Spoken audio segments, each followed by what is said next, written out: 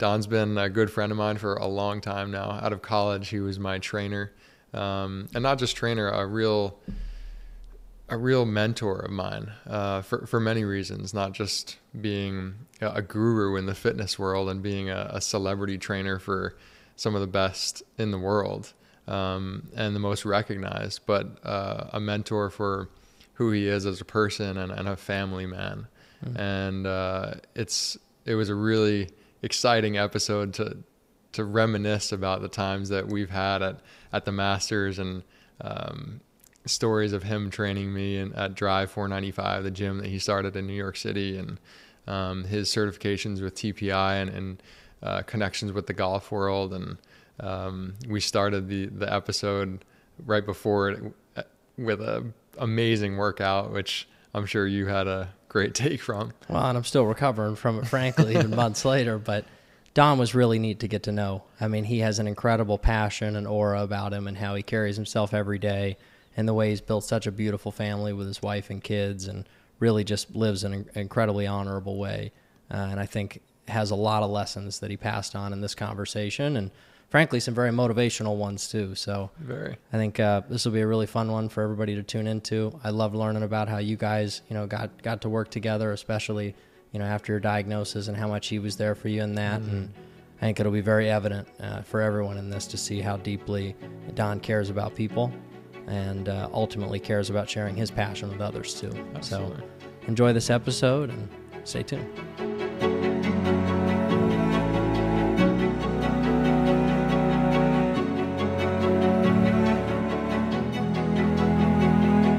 Don, thank you so much for having us at Morgan, our thank you. house here. This is so awesome. I love this, man. Man, this is so good. This is really cool. It's just like really special to reconnect, first of all. This kind of started as, hey, I want to come work out at your new spot, the barn, yes, at your house here in Long Island, and then kind of somehow morphed into this podcast, and it's just like all meant to be. I think hopefully we can have an awesome conversation to kind of highlight where you've been in your life and how you've got to where you are, and show some people how to be motivated, because I know you've done that with me in my life. And well, you didn't need much help though. You didn't need much help. So I think in the last 2 hours, Jeg might have been a little motivated on this last workout here. Yeah, definitely. I think our best start to a pod is coming in hot off a workout and pumping each other up and feeling the energy, dude. It's pretty electric. It's always better after a workout, right? It's like no matter what, it just changes your, you said it earlier, changes your physiology. Mm-hmm. We started the session off today with some breathing, which was, something that you were implementing in. And I'm like, let's go with it, right? And it's always good to connect with good people, especially when they're aligned with you. So, and you said something that was really cool too when we finished the breath work. You go, man, you always forget how hard that is. And it's true. It's true. I hadn't done it in a minute, and then right away, just boom, you start into that breath work, and it's hard. It's hard work. And it's something we all have innately, and that is one of the most important things in life, or of life, to be breathing, and just the power in it, and the accessibility that everybody has with it, and how many different modalities of breath work that there are. And today we did one that was 7 minutes long. But we felt energized and pumped up, and it went like this. Yeah, and it went so quickly. You're tingling after, and we're all in a good mood going forward to get a jacked hypertrophy workout in, the Don special. No, I love it, but I also feel like you have to do things every day that get you a bit uncomfortable. Yeah, and I think that's the problem with most of us, is that we're always doing things that are in our comfort zone, and because it's comfortable, it's just like, okay, I'm used to this, and I'm going to go out for that. I'm going to run 3 miles, or I'm going to do things that feel good, and that's fine, but are you really excelling? And I know what the three of us have in common is we always want to get better, right? Like we always want to improve. And I think that's one of the special things in life, like to be more successful, to love more, to be stronger, to be more mobile, to be better at golf, whatever it is. Like getting better is one of the best joys of life. It really is. It was like we were talking about creating that armor on ourselves. Mm-hmm. Obviously, it can be a real case of physical body armor with muscles as you get older, or as you're trying to get stronger, but also that armor that you create mentally when you're pushing yourself through those boundaries, pushing yourself through the past few sets or the last few sets, and maybe in a time where you don't think you can do it, or you have someone there like you helping you push through it. To go back onto your point about comfort, that's something that I talk to everybody that I come across about, is that there's no part of life where you can sit on your couch and get better, really. Like, you're not going to be sitting around doing nothing and getting better at your dream. You have to go through those uncomfortable times to find a way to find comfort in the uncomfort. 100%. And that's how I've found, at least, to keep chugging away and like each step getting better and better. But you also surrounded yourself. I mean, a word that you always use is team, right? And I've gotten a lot of help in my life, right? I just have. Like, I've had a lot of times where things did not go my way, and, you know, I'm running to mentors or clients or friends like, oh man, I need help right now. Like, we're in trouble. And I think that's okay. I think that also allows you to really respect when things are good and really appreciate when things are good. But it's also, you know, you understand that things couldn't go bad. And I think my favorite quote ever was, every time in life I was feeling rejected, I was being redirected to something better. And, you know, you and I, you know, we've had a long run together. I mean, everything that you've gone through, or at the moment it seemed like the most negative thing, and you found a way to spin it into something positive. And, you know, literally like trying to change the world, like you are, like we are, right? Like, that's something I've always tried to do in fitness. Fitness for me was never about like taking my shirt off and looking a certain way. Like at a young age, I wanted to be the modern day Jack LaLanne. Like, I wanted to be the guy that people were like, wow, he made a difference. He was someone that motivated me to get off the couch. He changed my life. He allowed me to do X, Y, and Z, or I'm the reason why I went after this. Like, I wanted to be that person. And, you know, I think when you kind of look at your career, your life like that, it becomes somewhat of a mission. Sure. Yeah, I think like it's a unique chair for me to sit in today with you guys, given your incredible friendship and brotherhood, right? You guys have known each other for how long? You know what, 2010?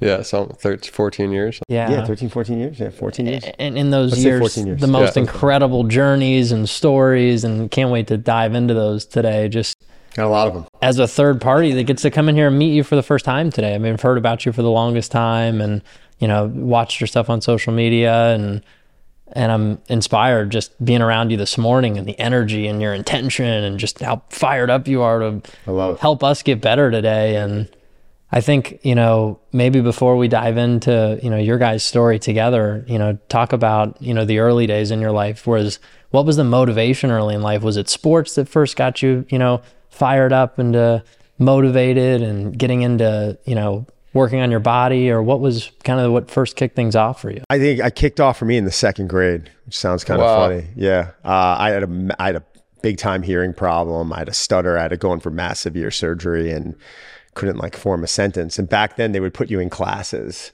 like special ed classes, where you'd go in with a small group, which today they would never do, because they would never have a class of 5 kids roll out of a room in front of 3 classrooms. So suddenly we're the stupid kids, and, you know, they're all the normal ones. So I think at a young age, I was coming home and I was pretty bummed out. I was looking at my mom and I was like, oh man, like I want to beat this guy up, or I was having a lot of trouble coping with anger at that time. And so I went in for a surgery on my ears. I had tubes put in my ears. Ironically, I saw the surgeon the other day who did my surgery. No way. Yeah, probably 39 years ago. And he looked at me, we started laughing. We gave each other a hug. I got a bit choked up. And wow.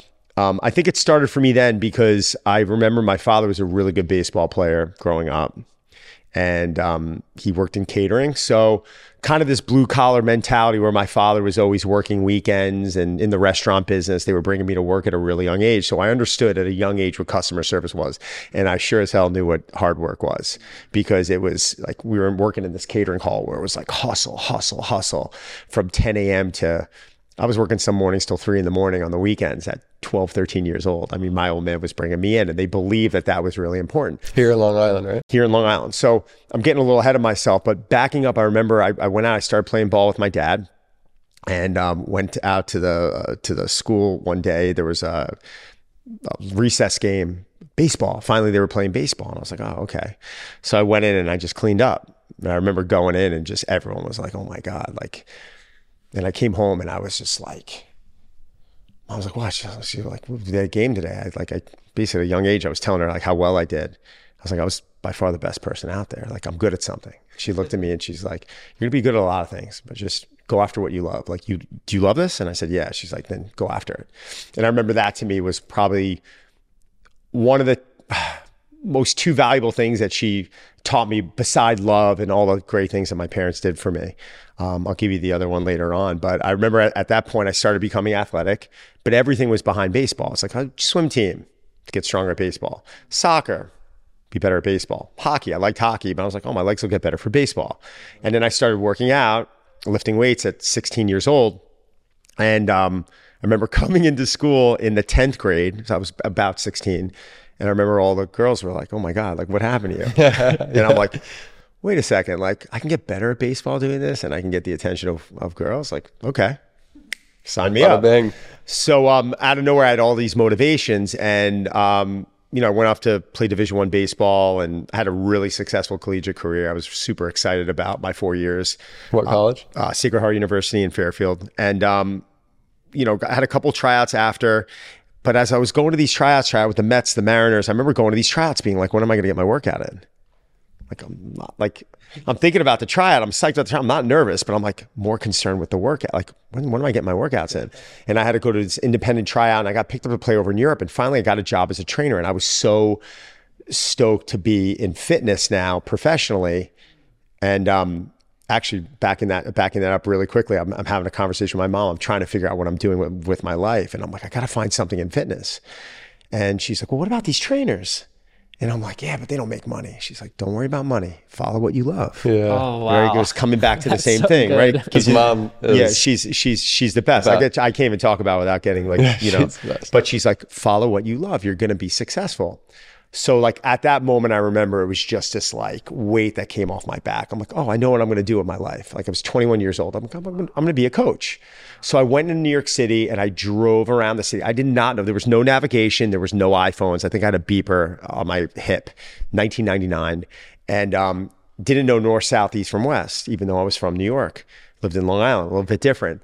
And I was in a suit and I had my resume, and I pulled off at like a place called Crunch and a place called New York Sport Club and a place that was called Equinox. And I got hired at every place. And I remember going home that night and being like, I chose where I'm working. I'm going to go work at this place called Equinox. At the time, it was, a young club, and ex-NFL players were there, and people working on their PhDs, et cetera. And so I really kind of joined this family, and that's when my career started, but never understanding that it was going to go the way that it went, because like we talked about earlier, what I'm doing now didn't exist back in 1999. Like, you can try and have your 20-year business plan, and you can try and have your path.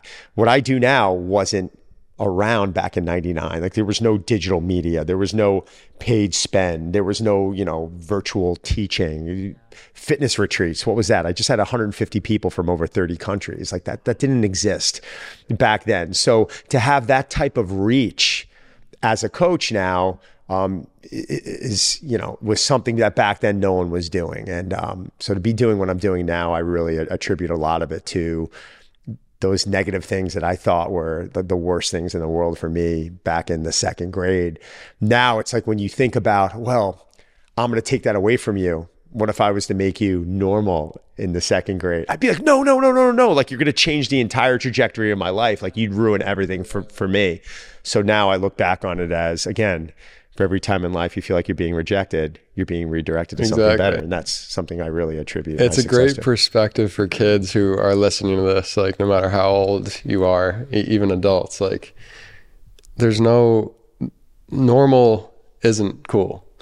No, I mean, like, it's boring. It's boring. Don't follow in footsteps. Like, make your own footsteps. Like, everything the hardships that you go through are going to be where your strength comes from. Yeah. At some point in your life. You're going to find an answer. That's why, like, I've been doing so much experimentation on my body with plant medicine, with diets, with fasting, with training. And it's like, you try to find those hard things that are hard for you specifically, because you want to be able to learn a lesson from them. There's no such thing as mistakes, right? Like, they're just lessons. Right. And even when you were, I don't know if you remember this, but when you started going down your journey, down your path, you got on the phone with me one day and you were like, I'm doing a little bit of a change of direction. I think he was a little nervous to talk to me about it, but I think you thought I was going to try and argue with you. And I was like, dude, you got to figure this out. Like something like a switch went off in him where I was like, okay, like I know Morgan. I know him well enough to know that when he approaches something, it's not half-ass. It's like, okay, like I'm not only doing this to find a cure for myself. Like there was a bigger picture here for him. Yeah. That became his mission. So I would never try to talk you away from that. Like you needed to go through what you needed to go through to be where you are today.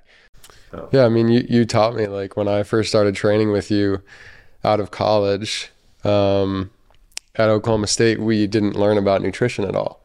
So I felt like the healthiest I've ever been because I was like super jacked and I gained a lot of weight and I was hitting it far and felt really good. But I came to you and you're like, all right, well, what are you eating? And I was like, I eat whatever I want. Like, I feel good. Like, let's just get jacked. He's like, no, let's take out dairy and see what happens. See what happens. And it wasn't like you're taking out dairy because it's bad. Let's see what happens. What does your body do? How does it react?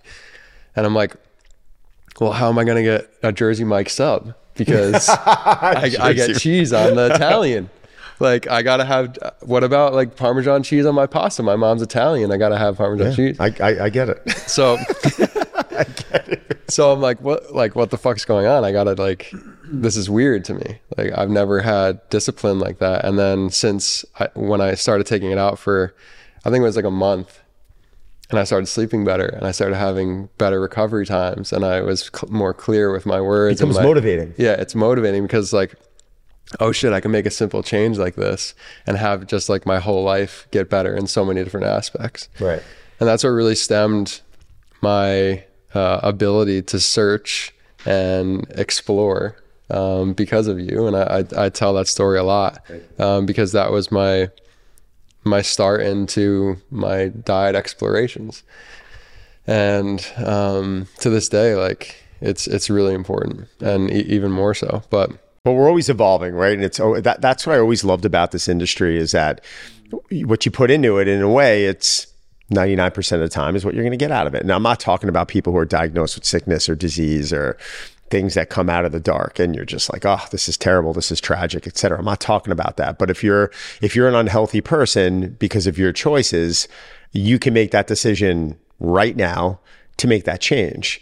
And I always tell people, it's like, you're one decision away from being on the good path. Like, how long is it going to take? Like, your next meal, make it good. Like, try and get a good night's sleep. Stop drinking alcohol tonight. Like, go for a walk. It doesn't have to be a session like what we just did. Like, move, feel better. Like, it's not 80% diet and 17% training and 3% supplementation. It's 100% up here.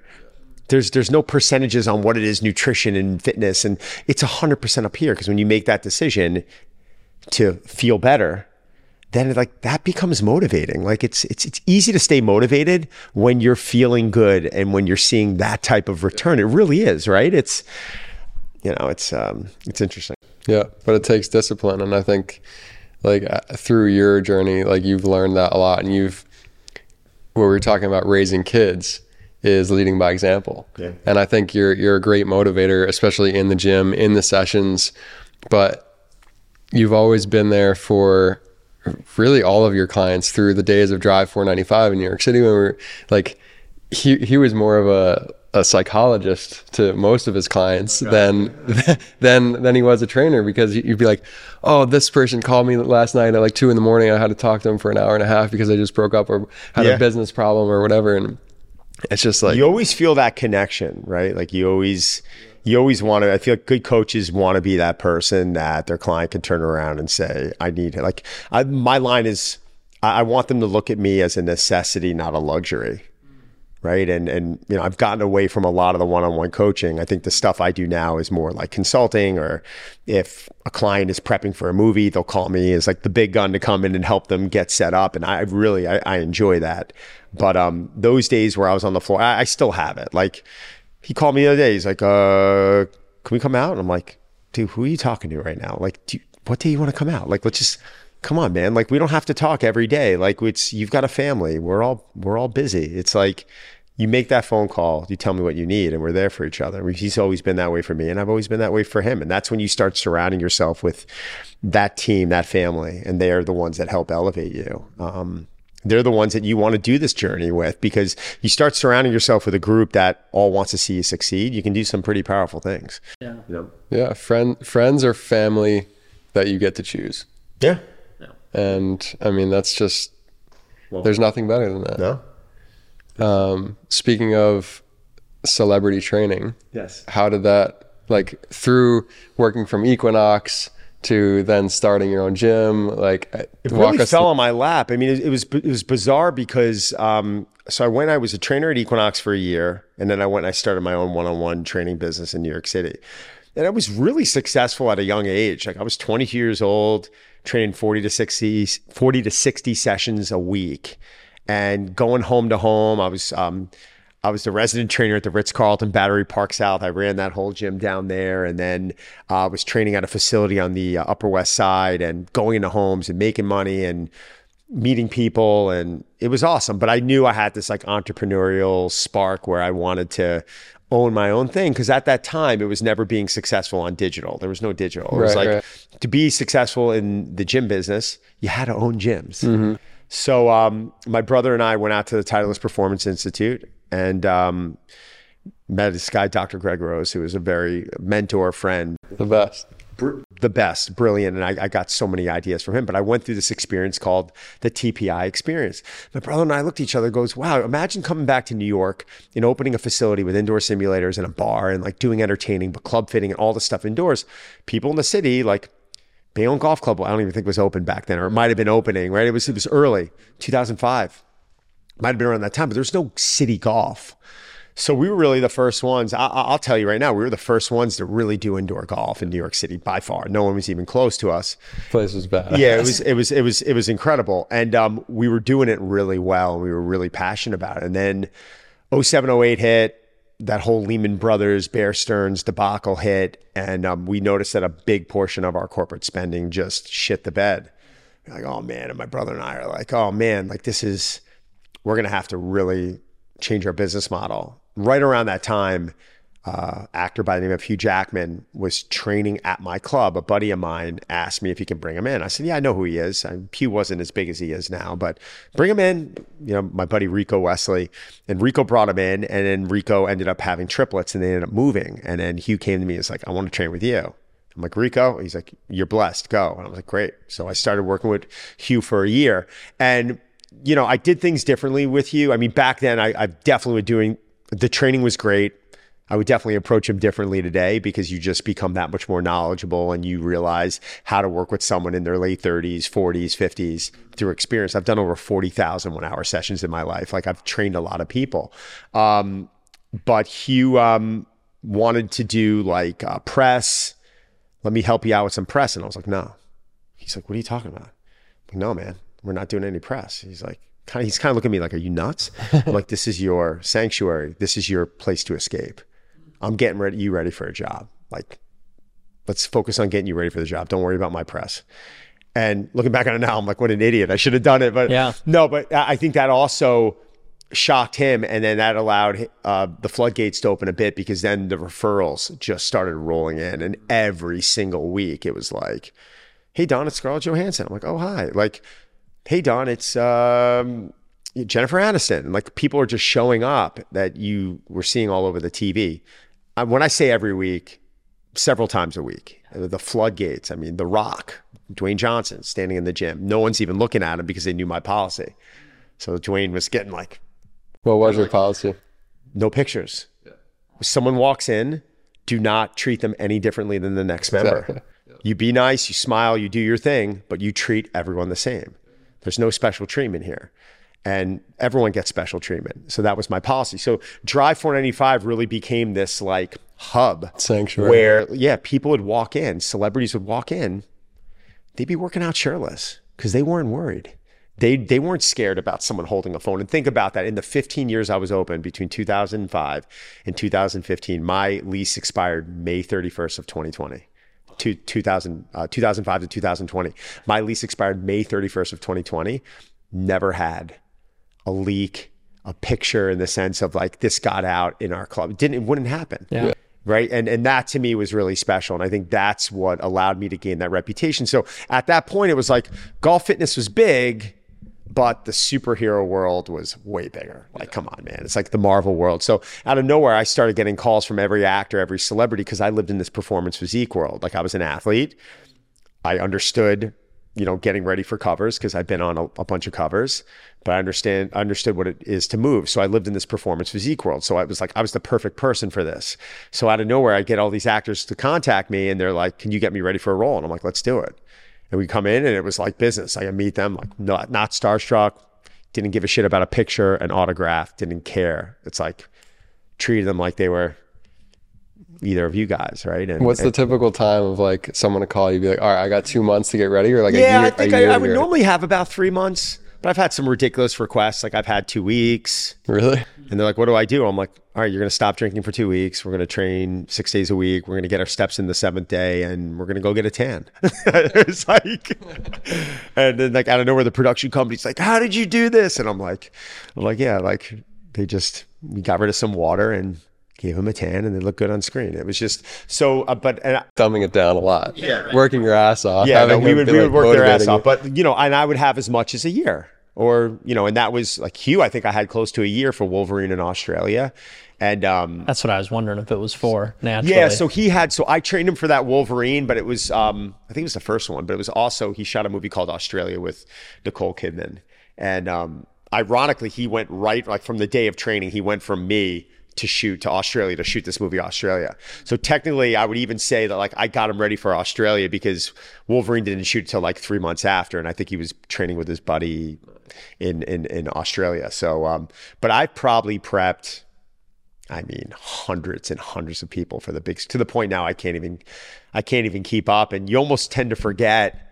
Like you'll see someone like, oh my God, I forgot I worked with him for so-and-so. And you try and keep track with people, but everyone has families and they're just too busy. And, but right now, my training world is really diminished. I still work with Ryan Reynolds and Blake Lively, their family, John Krasinski and Emily Blunt, Annie Hathaway. And I'll see Sebastian Stan when he's in town, but not even much. But any of my old people call me, they need help, they need programs, I'll just send it to them. I don't even care about the money piece of it. I'm like, I'll take care of you. Say nice things. Of course, family. We're just on good terms.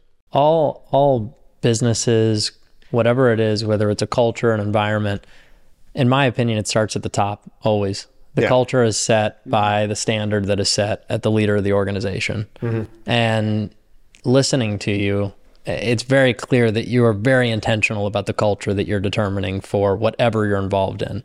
And frankly, walking in here today, again, not knowing you, immediately when you walked in, I just kind of sat up in my posture a little bit more and knew we were getting to it today. We had fun today. Yeah. And you said it felt like old times. And I'm like, Morgan, we didn't lose a step. Yeah. It's been a while, but we picked up. It was suddenly like, we were going to start with some breathing. I'm like, great. And then we're going to go into our dynamic warm up and we're going to do X, Y, and Z. And it was like, I kept looking over at him, kind of smiling at moments because we're a few years older now, but nothing's changed, Right. It's good. But I think that intention that you had in creating the culture that you did, with each one of your businesses, go back to the gym in New York City, how you were able to garner that kind of community that came in and trusted you and was able to feel like they had a sense of privacy. That all started with the attitude and intention that you set at the top of the organization.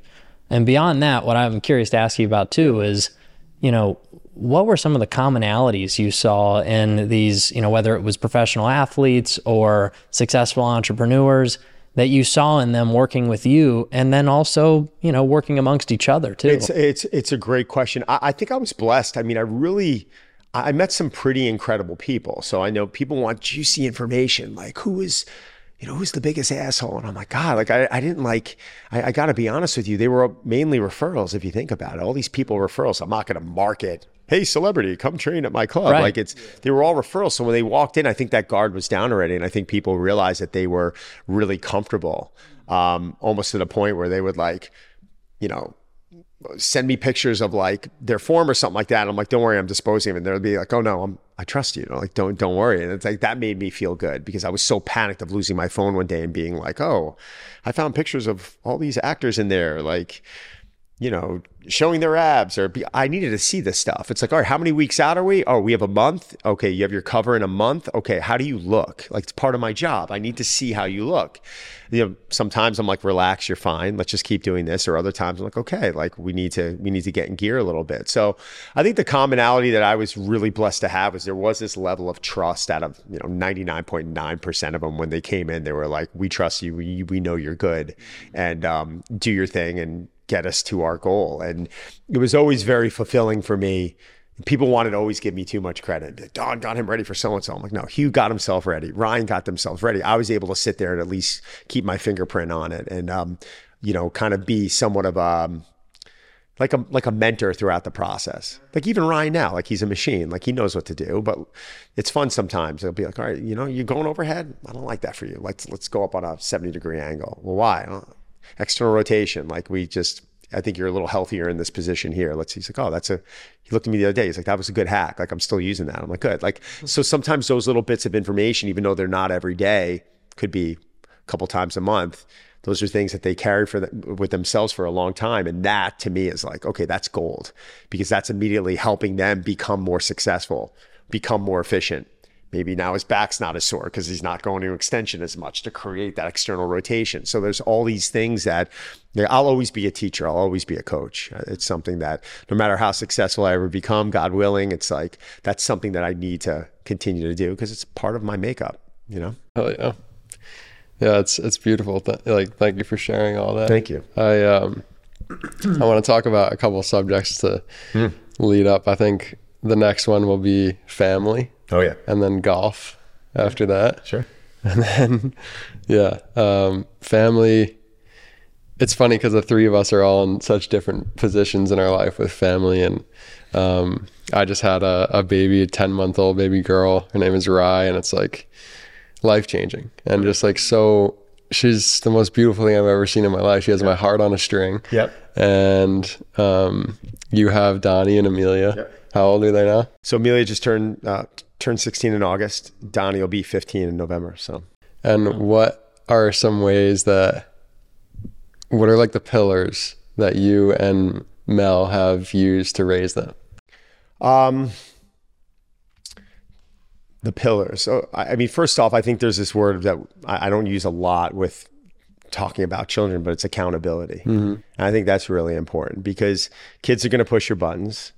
Accountability with them or yourself?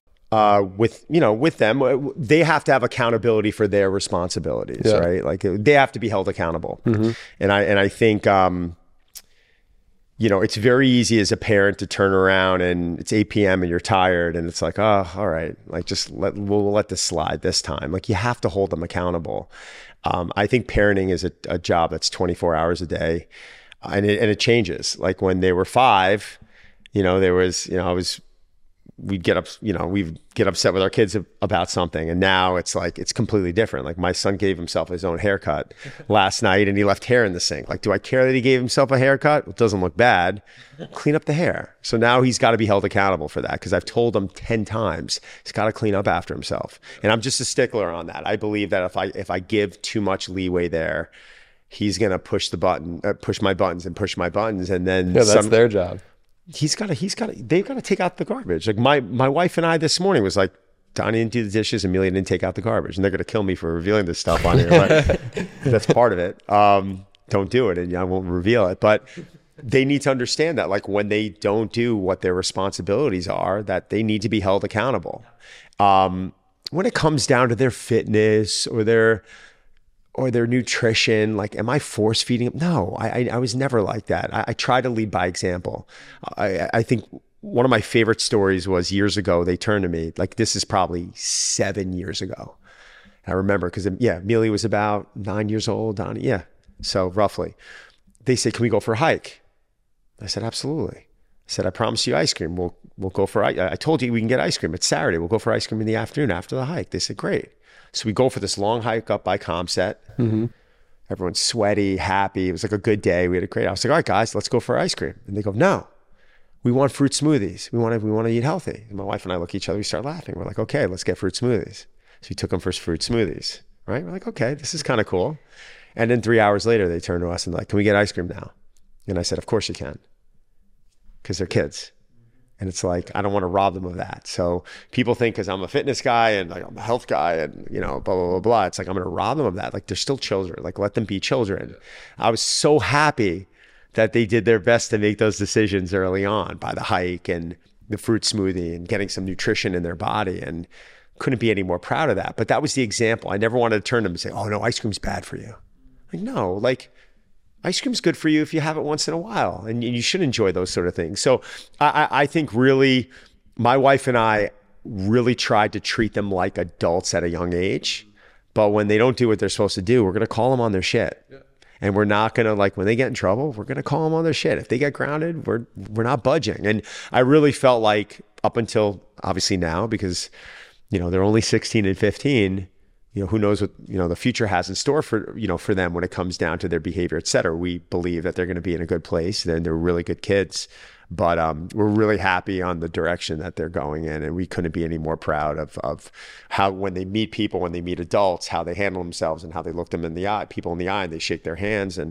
But they're kids. They're going to make mistakes. They're going to leave hair in the sink. They're going to not take the garbage out at times, and we're going to get pissed as parents. So I think it's understanding as a parent that this is a job that doesn't sleep. You don't get days off. Yeah. You don't get days off. That's what I'm learning right now. No. And right now, like, the moments that you're having, like, I miss that. Like, I miss my kids at 10 months old or a year old. I miss having them in bed together, and, you know, my wife and I playing with them in bed. And now, but we have other moments. We have different moments with them when we're at dinner, and my wife and I will just start looking at each other, and we're like, did they just say this to each other? Like, they're having this conversation with us right now. Like, we feel like my wife and I are sitting with two adults. So these are new memories that we're building, but you'll miss the 10-month. Yeah. Trust me. I'm already, it's awesome. Every day I'm just like, man, I have to be so grateful. I try to slow down time. Yeah. Because I can see her growing every day. There's new attributes and characteristics of her every single day, and the way she looks at me, and the way she obtains information. And it's wild to learn, one, that we created this. Yep. Like, there's 8 billion humans on the planet, but I still can't fathom how my wife created this in her stomach. You know, hold on, you just stole my line, because this, when my wife had Amelia for the first time, I remember turning around being like, people don't make a big enough deal about this. Seriously, dude. Like, you're sitting there like watching this life just appear. Yeah. And the next thing you know, my wife's breastfeeding, and I'm like, how'd you know to immediately do that now? And I'm sitting there and I'm like sweating, and like, my wife's practically holding me up, because it was one of the most emotional moments of my life. But it truly is. It's a miracle. It's a miracle. It truly is a miracle. But the whole parenting thing, it just changes and it evolves, and it's pretty amazing. But I really feel like that word accountability, which most people aren't going to give you that answer. Our goal is to raise good people. Yeah. Like, my goal out of my kids, I want them hardworking and I want them good. And if they can just do that, like, good, like, be good, help people, be hardworking. Like, I feel like, to me, those are like two of the most important attributes they can develop. And I feel like if they have that, like, you guys can do anything you want in this world.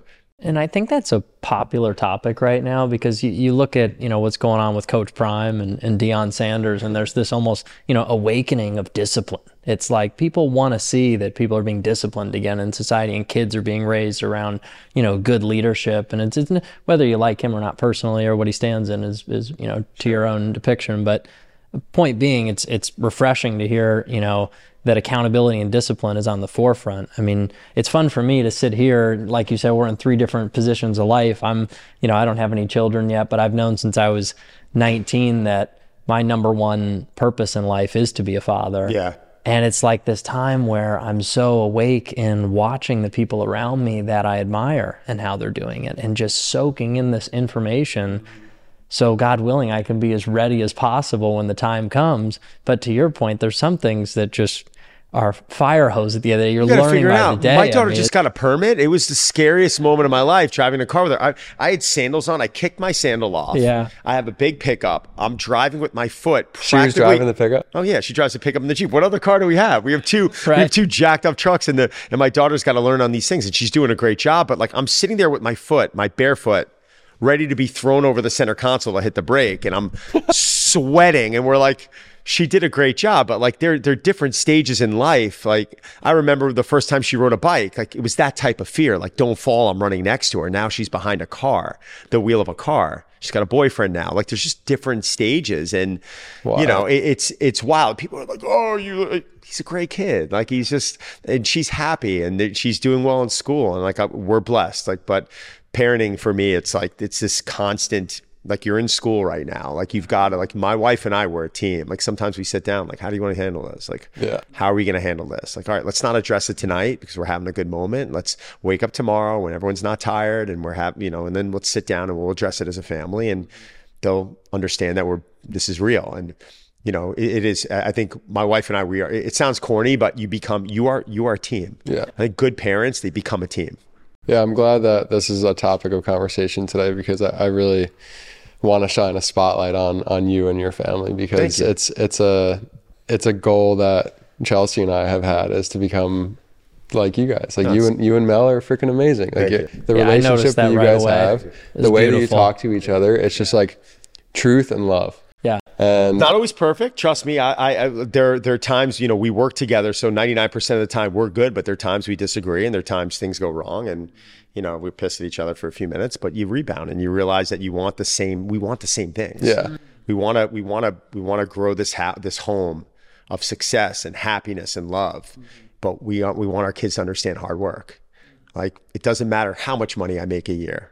It could be $1 billion. It could be $1,000. Like my kids they see this blue collar type of work ethic out of me, and they see that, yeah, in a way I'm providing for people, and I have to service, and I have to go in with this kind of blue collar type mentality. And I'm proud of that, because they understand that it's hard work, that, you know, sometimes work is happening at weird hours of the day. But, you know, I think that's been the biggest challenge for me as a parent, is disconnecting, right? Disconnecting from work. And it's something I've really had to learn to do differently since working at home. Because when I was in the city at Drive, or I was 15, what was it? 22 years I was working in the city.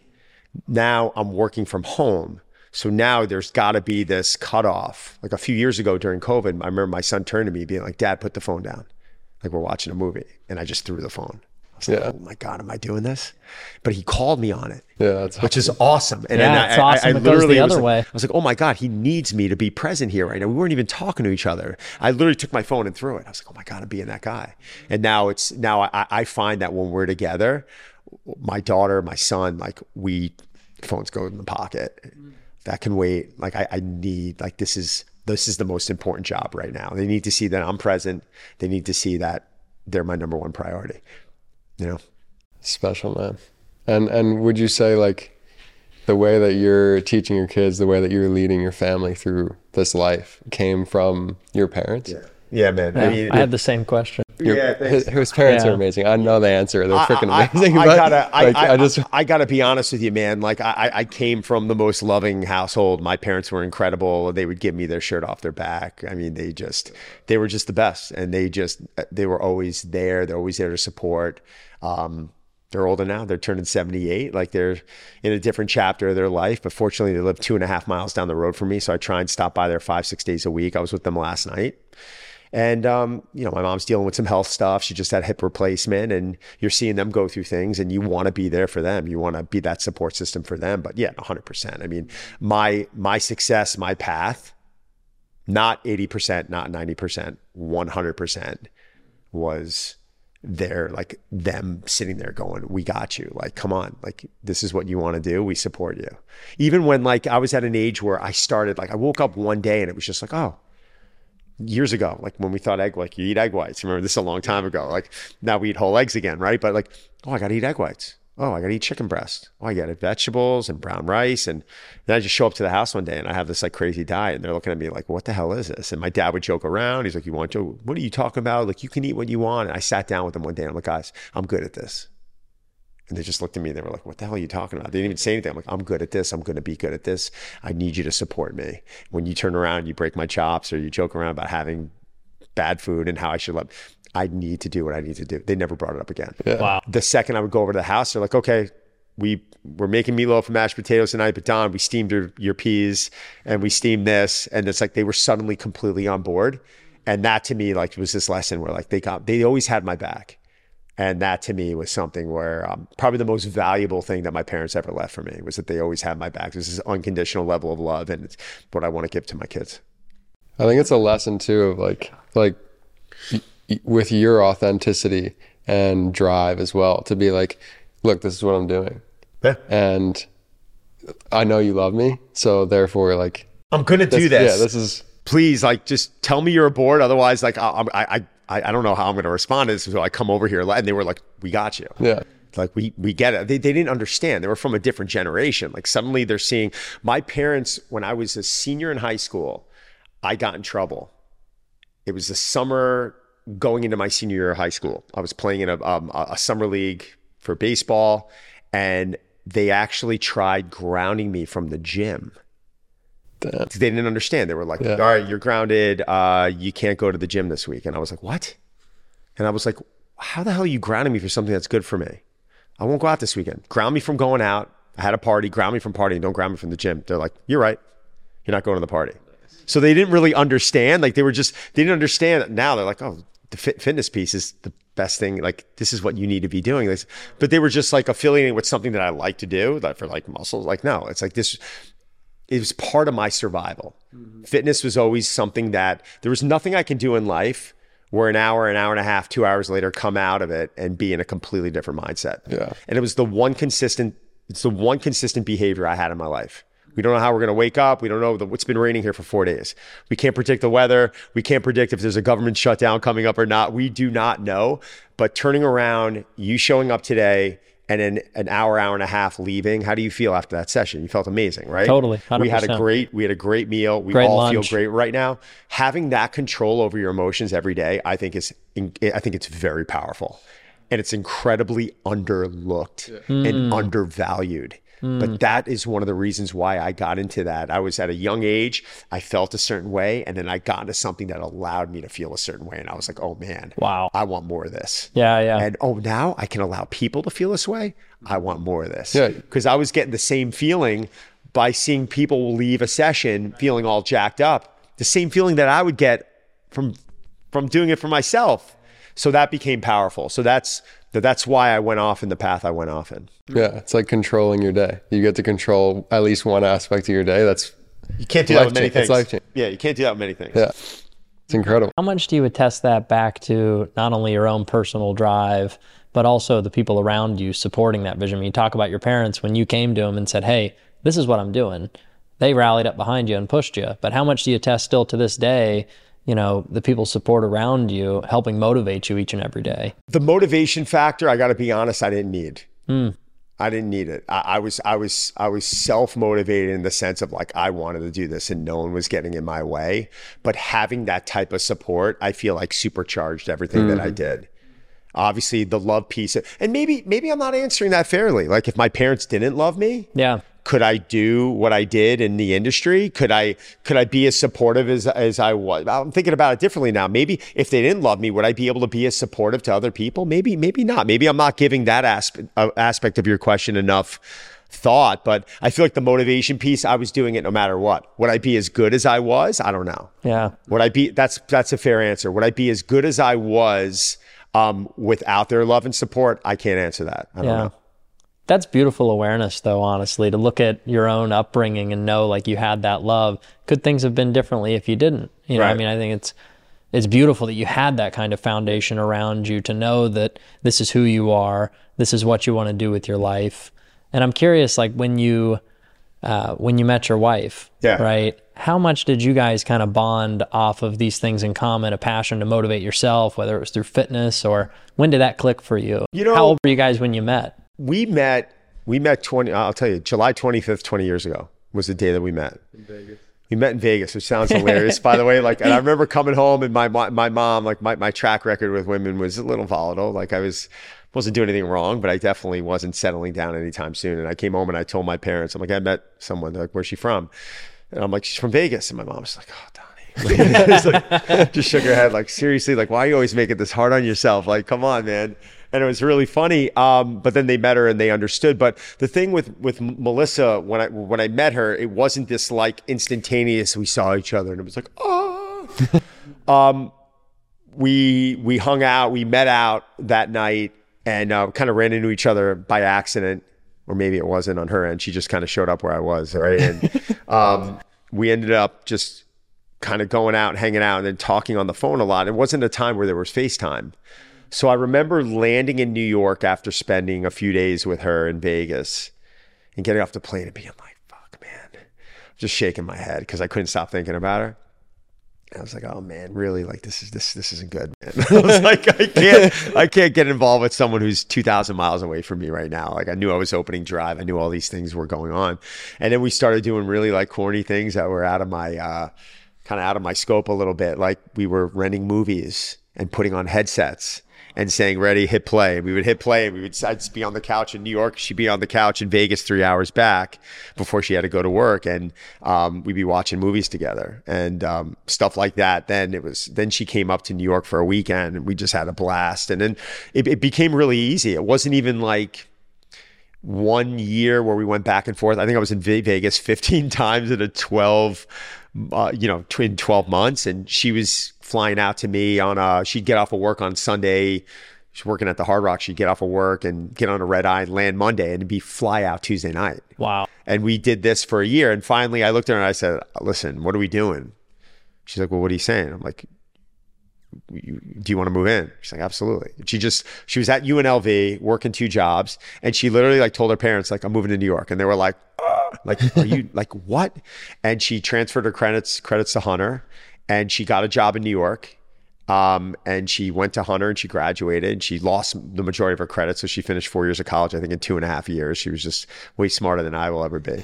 And, then we started this kind of journey together. But I think what's interesting about us is that, we got married, we had Amelia a year later and she became a mom and she still, she worked. But then when she became a mom, she focused on another job, which was being a mom. And I feel like things as good as things were for years, I just feel like things became elevated when we started working together. Because there was this other team element that suddenly we realized I didn't realize I needed her in business. Mm-hmm. And I don't mean to sound like sexist or chauvinist, but like she was at home raising our children and I was at work. So I was kind of like, I'm handling work and you're handling home and we had our bound. But then when she started working with me on Dino Brands, which is our company now, I couldn't believe like the stuff we've done with our company. No chance in hell I'm doing on my own. Like, so she came in and there's a level of organization, this level of attack. And so like, I'll sit, if I could pull out a book right now and read 3 pages, I'm exhausted, right?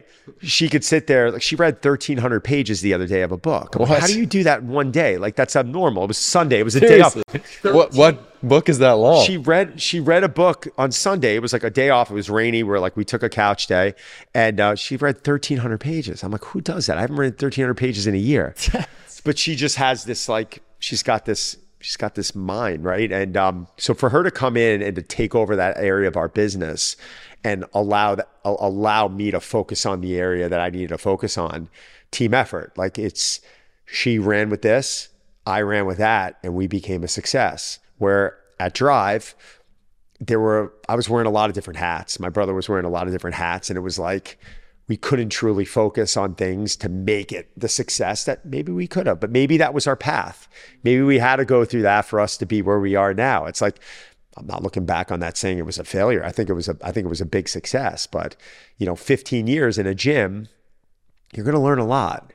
15 years where you open a second gym and then you launch an app company and, some investments went bad. I mean, there were just things that I guess were part of our path. I mean, would I go back and change little things? Sure, maybe. But I'm also looking at the past now and saying, man, this is what allowed me to get to today. So I'm sure some of my investors would have been like, no, you want to change that because we had a couple of bad investments. But, right now it's all good and we're in a good place. I'm about halfway through Walter Isaacson's biography on Steve Jobs right now. Oh, sick. And one of my favorite quotes I've taken from it was from Steve Jobs. And he said that when we look in the rearview mirror, we can always connect the dots versus when we look ahead, we never can. Right. And so you have to have faith that ahead in time, you look back and see that they always were connecting. 100%. And that's why we were talking about this earlier. Like someone asked my wife the other day, like, what do you guys like, what's your plan with your business? And I thought to myself, like, man, I don't, like, we're going well, but like, what is the exit? Like, we don't really know, because all of this was created, you know, this direction now has been created in the last 3 years. Right. And, you know, we did in 3 years what we couldn't even do in 15 at Drive. So to be that much more successful in the past 3 is something I'm proud of. I needed those 15 to be there. But again, we're creating lanes and we're creating, you know, areas of our business that, like, we developed us an online teaching course for coaches who want to build their digital platform. It's a 20-hour online course. Like, I didn't think we were going to do that years ago. Like, these are things that we created now. So we're having fun with work. We're doing really well with work, and we feel a lot of passion and purpose with work, and we're just going with it. Like, but are other things going to be created in the next couple of years? Yeah, they will be. And I know they will be, because it just keeps happening. But for me to turn around and say, yeah, 5 years from now, this is my plan. In 15 and 20 years, it's my plan. I just can't do that. It takes the creativity out of it too, you know, to putting such strict guidelines around where you've got to, you know, have an exit or this. Some people can. God bless them, but not us. Yeah. Not us. Yeah. Speaking of your brother, you dropped Joe in there. Yeah. That's really how you and I kind of met through Joe. Joe was an amazing amateur golfer. Yeah. And I was coming up through the ranks when I was like 15, and I think I met him then. And we actually played in a US versus Europe match together. Yeah. And I was young, and he was like telling me about you and how he started a gym with you in the city. And that's how we really got introduced. And I want to know, like, why'd you start a golf gym in New York City? Were you passionate about golf? Did Joe get you into it? Yeah. So I was playing golf, but I wasn't a diehard. Like, I enjoyed golf. Yeah. I think what was fun for me was I saw my brother at a young age get into golf, and he became good pretty quickly. Again, it was just, he found it was his lane. I mean, I think I went off to college. I remember in 1995, I went off to college, and he just quit every sport, and he just decided to take up golf. And, you know, he's pretty good at everything else he played. So I think all the coaches were pretty upset. But the next thing you know, my brother's standing in a sand trap for 8 hours. And I'm like, how the hell do you do that? Like, I'd be bored out of my mind. Like, do you listen to music? Like, I didn't really get it. And then, you know, he was small and he was hitting the ball all right. And then he was like, I want to start getting into working out. I'm like, well, I can help with that. So we start working out, and out of nowhere, like, I just start seeing him murder the golf ball. Like, he's hitting it really long. And, you know, I think one year he put like 50 yards on his drive. Like, it was just something pretty wild. That's insane. Yeah, it was crazy, but he was getting strong. Like, the kid was squatting, and he was doing Turkish get-ups, and he was doing all this movement. And then when we went out to Titleist, this was all around the time. Think about this, 95, 96, 97. Who's pretty big around that time? Tiger. Yeah. Like, everyone's looking at Tiger like, oh, this guy works out. And we're looking at that as an opportunity. We're like, all right, so here's a guy who's normalizing, or he's going to normalize fitness. That was one thing that we really said, that we nailed. We hit the bullseye. We were like, in those years, we were like, this guy is the best golfer we'll probably ever see in our lifetime. Yeah. And he's the one who's going to normalize fitness in golf. Because fitness in golf was like, oh, don't get tight. Gary Player was stretch. Gary Player was one of the fittest golfers. I mean, no one was talking about back then though how Gary would do 100 squats with his caddy on his back and all these crazy things. Like, Gary was working out, but it wasn't being glorified. Now Tiger was winning at a level, and everyone's starting to see him get into shape and get more muscular. Yeah. So that was an opportunity. And we were like, all right, well, let's learn about this and let's get good at this. So I have a very interesting background. I mean, I work with superheroes, and then I'm doing content for Golf Channel. It's like, where'd you make this shit up from? So sometimes, so again, like, from a marketing standpoint, I always tell people, like, know your lane. Like, I've always was kind of a little bit all over the place, but I also think I'm the rarity in the business. Like, you're not going to see someone who is doing golf content on the Golf Channel, the head of Golf Fitness for, you know, Golf Pass, and then is with Rory, and then is on the cover of Muscle and Fitness the last, 2 years. It's like, it's a little bit odd. So, but, you know, again, I embraced it and I went with it, and it was kind of funny because a lot of the golf, enthusiasts was like, oh, he's more of a fitness guy, and the fitness people were like, oh, he's more of a golf guy. Like, they all had to hate on you, but you know, it worked. So. Well, and that's why, like, when I got introduced to you through Joe, our goal was always to be like, when we first started training, we were like, we're not going to train for golf. We're going to train to be an athlete. Yeah. We're going to train for our bodies to be at the utmost level of performance. And my thought process has not changed there. Right. Yeah. It has not changed. Yeah. It's amazing. I love it. I think everybody should train like that. Yeah. And, man, just like coming out of college and learning your way and the way that what we've talked about, the way you treat people, the way you raise your family, the way that you drive a business with that level of integrity is really motivational and can really be a lesson for people on every realm. It's not just for fitness or for golf or for business. I think in this conversation so far, there's been amazing lessons in many different attributes, in many different lanes. And I don't know, I'd love to like reminisce a little bit about some things. Yeah, that's where I was going. Dude, that's fun. Like, stories are fun, right? Yeah. I mean, God, you and I got plenty of them. Back in the Masters, I mean, there's so many different fun stories. I mean, there's so many things that people don't.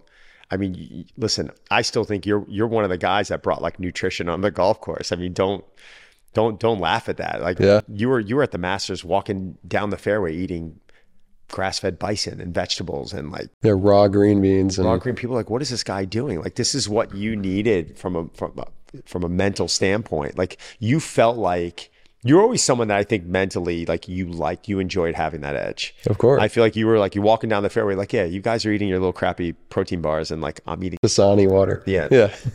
And like, and that to me was special. I remember going off to Whole Foods and you and I making a homemade bone broth. Yeah. At Augusta, Georgia.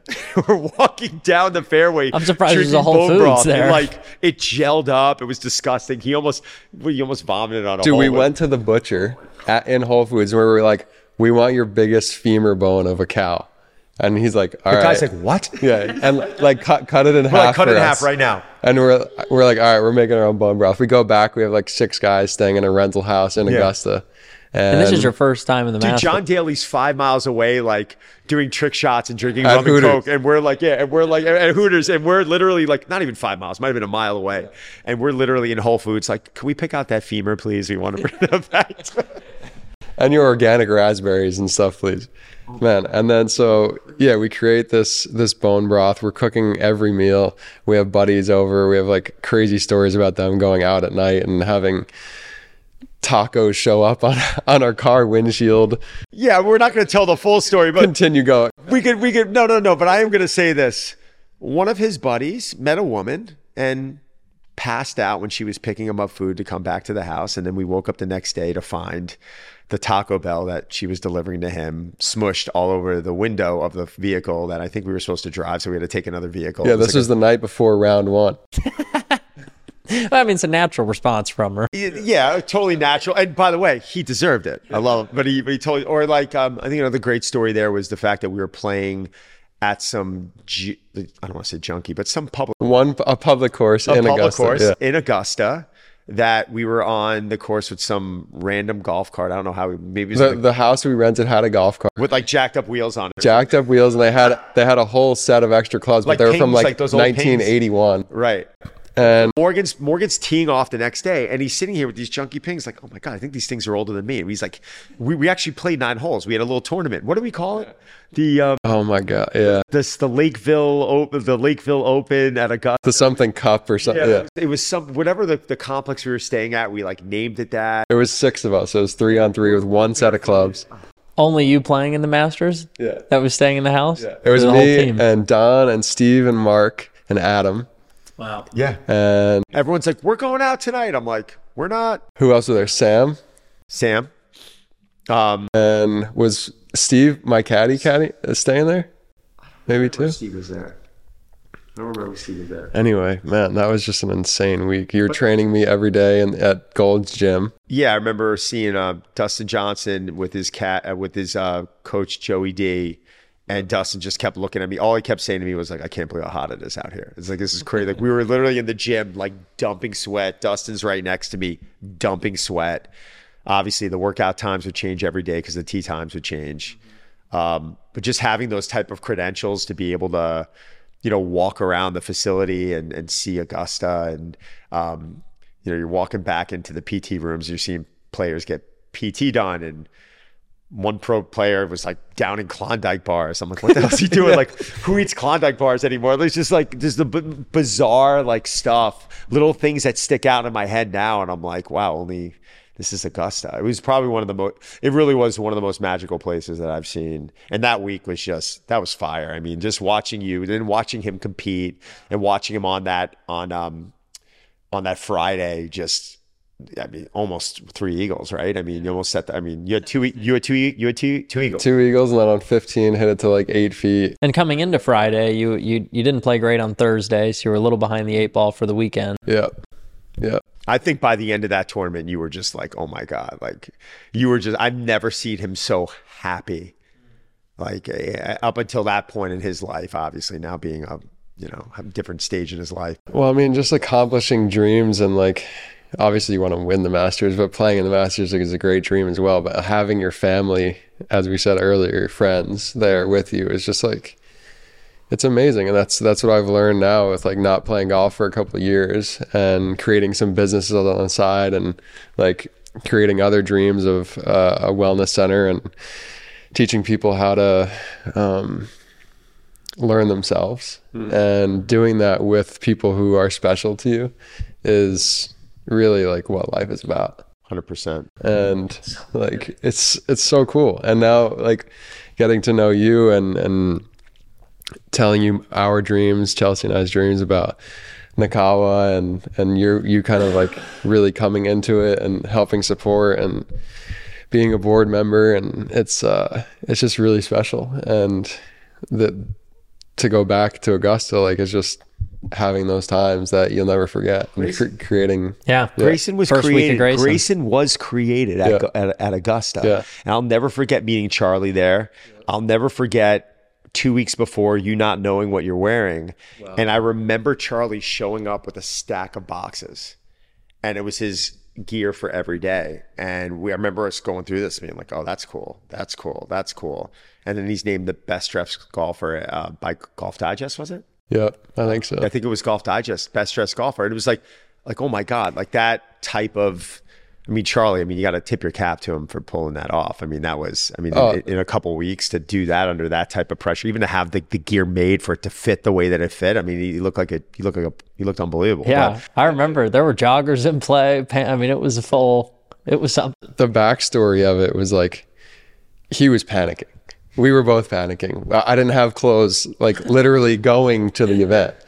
And he was going to have to go to the PGA store and start buying like Augusta shirts with the logo on it. He's going to be buying it like day by day. I mean, literally, that's what he felt like. We're like creating a new brand, and we're like, okay, we have to debut this on TV at Augusta. What are we going to do? How are we going to make this? And Charlie somehow created, with his connections from Ralph Lauren in New York City, he went to like textile shops and like all these places of fabric shops, and like we're having people out of like blank sheets of fabric create these pants of the measurements that he thought I was. Did you save all that stuff? We do have it. We actually made like some hats out of the pants that I wore and sold them for. You should, oh my God, you should have saved them all, and you should have literally, you should have printed them up on the wall like every day at the Master, like, because that was just, I cannot believe, it's still one of the coolest stories that I feel like is not told enough. Because that is the dream right there. That's like, he pulled it off. It was amazing. But to be honest, the pants were so uncomfortable. Like walking around, dude, I was like readjusting myself like every 5 minutes. I don't even know how, it didn't even matter at that point. It was 200 degrees. I was so happy at that point. Like, it didn't matter what I was wearing. I could have worn leather pants. It was 200. It was so hot. Yeah. God, it was special. And the announcers were like, he's wearing this new brand called Grayson. It looks like he has like a wolf or like a bobcat on his. Yeah. Like, we're like, or no, a fox or a bobcat. We're like, it's a wolf, it's a man. Wolf. Come on, get it right. Yeah, Johnny Miller, get it right. Amazing, crazy times. I mean, you guys have had a lot of really fun times together and light and funny, but being a fly on the wall today and listening to the brotherhood between you guys, you know, you've shared in some really challenging times in your life too. Yeah. And, you know, maybe tell some of the stories about, you know, Don, how you were there with Morgan when he was first, you know, diagnosed, or searching even before that for years, you know, for what was going on in him, but how you were so not just physically there for him, but spiritually caring for Morgan in these moments. Yeah, I mean, listen, you develop this bond with someone, this love, and when you see someone you truly love and care about, and you see them going through things, it's like you become affected by it. And he was taking trips all over the country. I mean, we remember calling Greg Rose and this doctor and Bill Healy and Dines and all these doctors, HSS, and I tried being as present as possible. Like a couple of the nerve testing appointments you had to go through. I mean, I would see you sitting there going through these tests, and I get That's brutal. I get just nauseous thinking about it. Yeah, we were talking about it earlier. Like I haven't reminisced on it in a long time, but about going through those EKG tests and like having them stick needles in me and shock me, and I'm sitting next to him holding his hand literally, like, and I'm just going, you're going to get through this, hang in there. And he just sat there the whole time with this dead straight face on, and he just gritted it. He didn't get emotional. I think he made me tough by watching how tough he was. But even the MRI, I mean, that one MRI, for some reason, I know you're the one who had to go through it. So obviously the nerve testing was the most difficult for you, according to you. But watching you have to sit in that MRI chamber for 3 hours, I was like, I don't know how the hell this guy's in a shell, literally up to here 3 hours. It was hot. And you're just like, oh my God, like 4 or 5 years of this. And you're like, at what point, like, what's going on here? And we thought it was like, oh, you got into a mountain biking accident? Like, did you rupture something? Was there a nerve entrapment under your clavicle?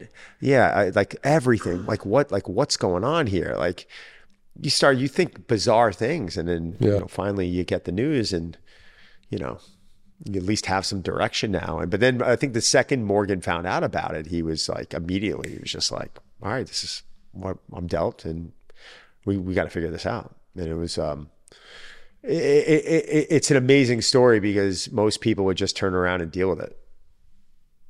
Well, the odds, the chances, this is what no, he's in Nepal.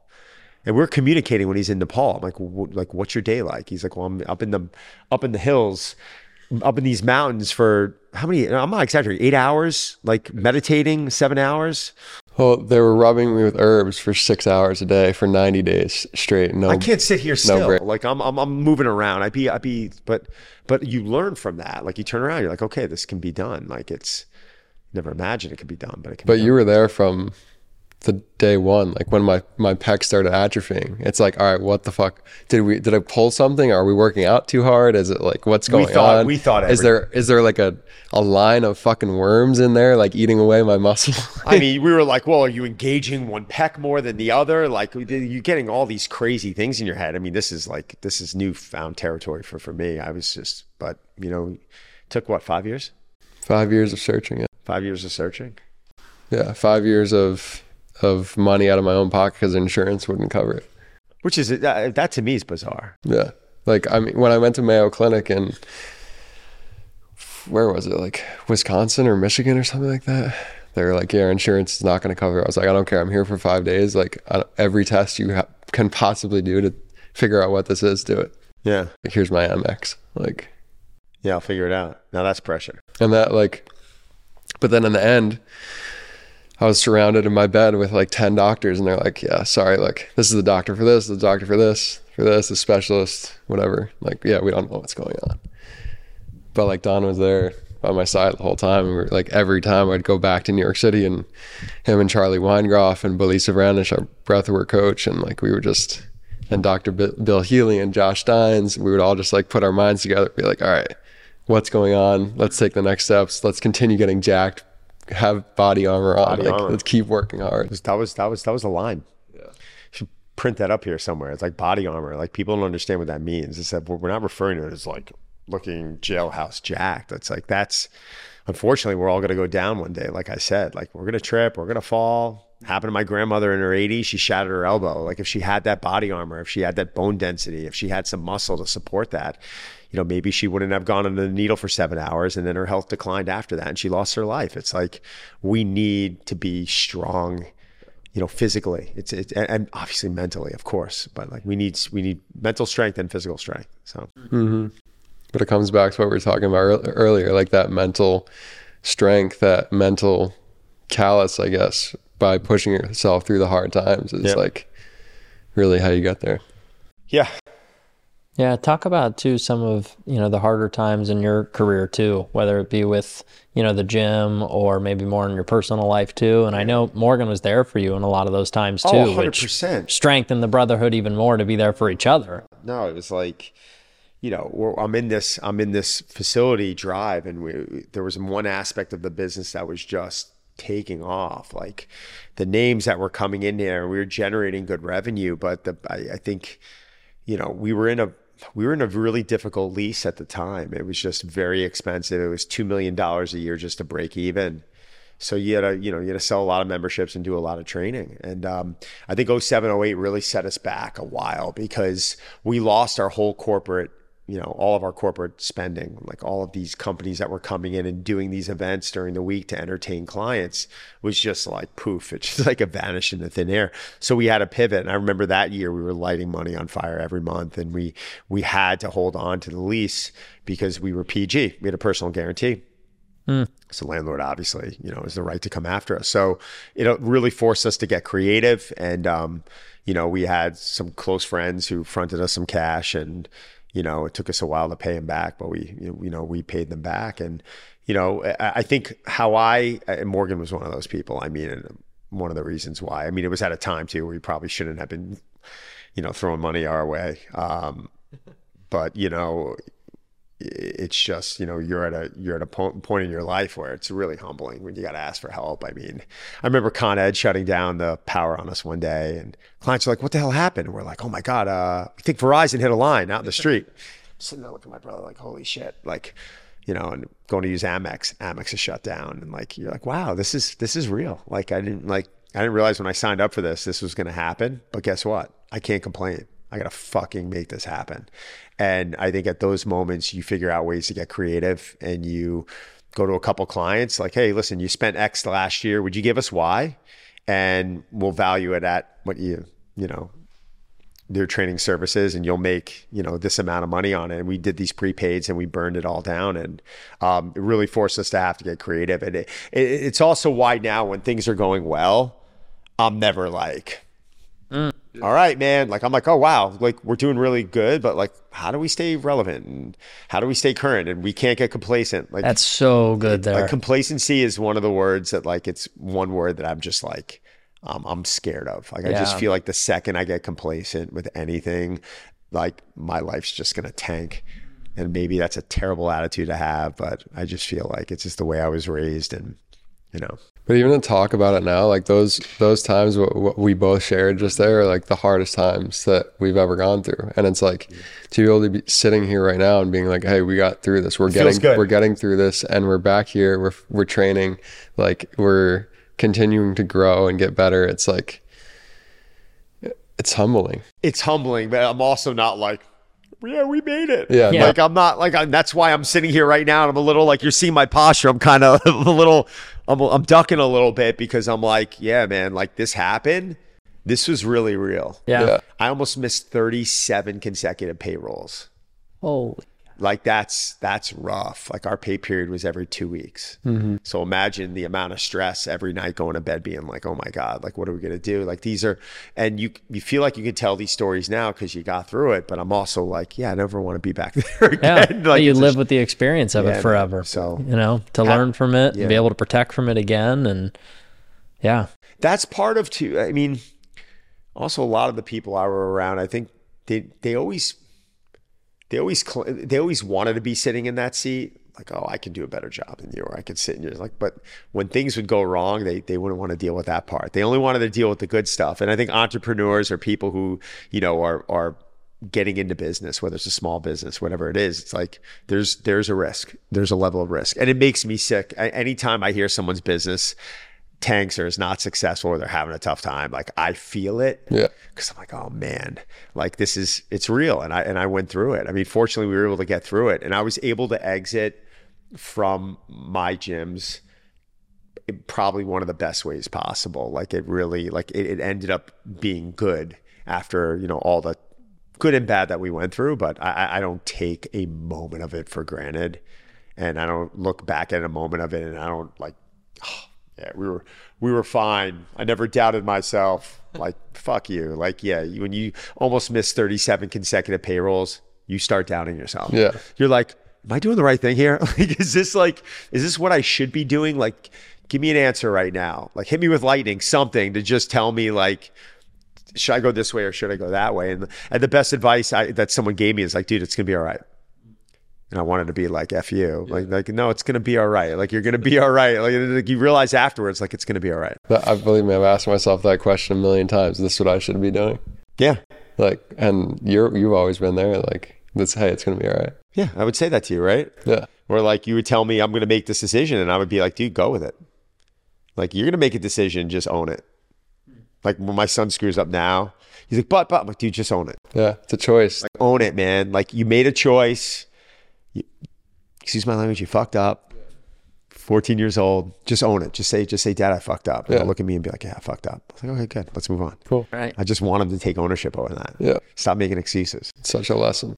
Yeah, ownership's such a powerful thing too. I mean, internally, when you take ownership over your missteps in life, whether they're personal or professional, I mean, I think probably and this isn't necessarily one man's quote, but it's a theory in leadership in general is, to take when the times are rough as a leader, to take that responsibility on yourself as the leader of the organization. Yeah. And when times are good, to give that glory back to the team. Yeah. Right. But when it's tough, it's time to look in the mirror and say, I'm the leader of the organization, and you take responsibility for that. Yeah. Right. And I hear it a lot in your voice as you're talking about it, sitting here today. I mean, you just look back on it now. It's like, it really is this journey. Like, if people want to be in that position, they want to wear that hat. Like, they have to be willing to go through some tough things. And listen, I say it's tough. Tough to me is finding out that someone you love has terminal illness. Like, that's tough. Like, this is tough for business. Let's be clear about this. Like, missing 37 consecutive payrolls sounds terrible, but like, my kids are okay. Mm-hmm. I'll miss payrolls every week for the rest of my life. Like, just make sure my family's fine. So I think we also got to look at like what's important. But when you're going through it in that moment, like it's like, wow, this sucks and this is real. But the thing that I never stopped doing was I never stopped working, and I never felt bad about myself. And I would show up and say, all right, man, let's go. Let's push. Let's keep working. Let's get creative. Yeah. What do we have to do to make this happen? And I think that was the thing I look back on now. And that was, I'm proud of myself about. I'm like, anyone who knows me in that facility, we were talking about certain names that came up earlier. They will never, not one person is ever going to turn around and be like, no, Don didn't work his ass off. Yeah. Like, I worked my ass off. And that's something nowadays a lot of young kids don't want to do. They just, like, someone messaged me the other day and they shot me a DM like, I want to do what you do. And I was like, man, you don't know. Like seriously, like, okay, like I get it, but like, you don't know what I had to get through to even get to this point. And even now I'm not sitting here with my hands behind my head. Like, you want to do what I do? Then, okay, let's start here. Go work at a big box gym and clean up weights for a year. Mm-hmm. Then go off on your own and start your own business. Then go raise money.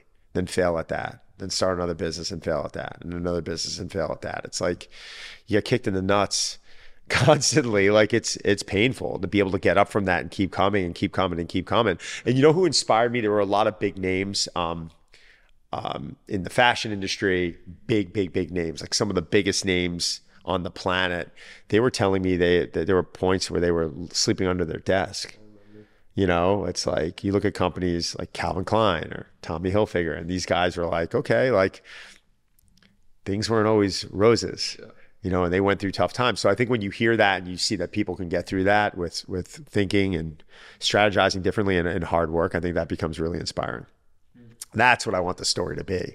I don't want the story to be, well, how did I get there? I want to be like Tommy Hilfiger, who's worth $4 billion or whatever, the Calvin Klein, who's, no, it's like, what did they have to do to get there? And I think that's what you got to present to people. You want to be like that person? This is what they had to do. Yeah. Really? It took you 20 years? Why so long? Dude, don't talk to me. Yeah. You don't want to do this. Because I did it not to become a millionaire. I did it because I loved it. Yeah, we'll take it back to the quote you started the conversation with that your mom taught you, right? Yeah. You love it, do it. You said, oh, nobody makes money being a trainer, right? And she said, well, do you love it? Don't worry about that part of it. Don't worry about the money. I'm telling you, two of the most valuable lessons that she gave me. It's like, and you think about that in the second grade and in 1999, I'm 21, 22 years old. It's like, And she's taught me way more than that. But like, those are things that stick in my head vividly. Oh, Yeah. yeah, that's definitely been one of my favorite Thanks. quotes I've heard today. Yeah. It's powerful. I mean, and it's inspiring too. I mean, I feel like I've been at this age, my mid-20s, where I'm at a point, I think, where a lot of people around me are starting to give up on their dreams, actually. And I'm saying this sadly, but you start to grow up and you have bills that you need to pay, and you've got, a life that you start to build. And so you start working for, companies and having to get a paycheck. And a part of that is also then maybe you give up on that dream that you always had to be a world-class dancer or pianist or whatever it is, whatever your trade was, but to still stay driven, like, this is what I love and I'm going to make it work. That's living a life that is incredibly alive. Yeah. Doing what you love. It's special. It's living life. It's like, you can't just be on the up and up all the time, because you need those lows to feel the highs. Yeah. Like, you have to have that roller coaster ride, and it's like, you're not striving for the lows, but you're going to have them inevitably, and you need them to be like, oh damn, I was there, now I'm here. And I'm probably going to be there at some point in some aspect again, but like, I'm going to get back up. You said you're 28? 26. 26. So I was talking to a young kid the other day who was 28, and it popped into my head. I said, oh man, my most, so 2005, I was born in 77, 87, 97, 2005, I'm what, 27 years old? What's the math on that? 28 years old? Yeah. I said, the most important mistakes I made in my life was after 29. Like, the ones I learned from the most, like the ones I look back on now and say, holy shit, like, those were terrible. Like, those are shitty things to go through, but I needed to go through those. We're all before 29. No, they were all after. They were all after. So like, you haven't even hit that point yet. Yeah. And I really felt like my 30s was this like wake up call. I felt like for me, like the 20s was this moment of like, oh dude, I'm invincible. Like, I'm not going to die. I'm going to be successful. Nothing's going wrong. Yeah. And in 30s, you're like, this is real. Yeah. Like, all right, I might be in a little bit of trouble here. And you start making some stupid decisions, but then you start wising up and learning from it. That block of 30 to 40, it was critical. Did I love it? There were parts of it I loved, right? Like my kids. Yeah. That was the bulk of my kids' life right there. My marriage, that was the bulk of my marriage. We lost our home in that period of time. Sandy took our home from us. Right. So like, it literally, Hurricane Sandy wiped out our apartment in the city. We had to move back to Long Island. Lived behind my parents rent free for 3 years.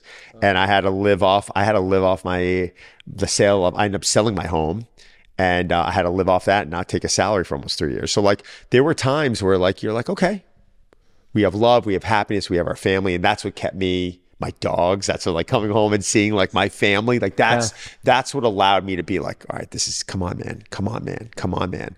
But 29 to 40, that was where I felt like some of the most valuable lessons I learned happened in that period of time. And if I didn't go through that, I think I'd be in a lot of trouble now.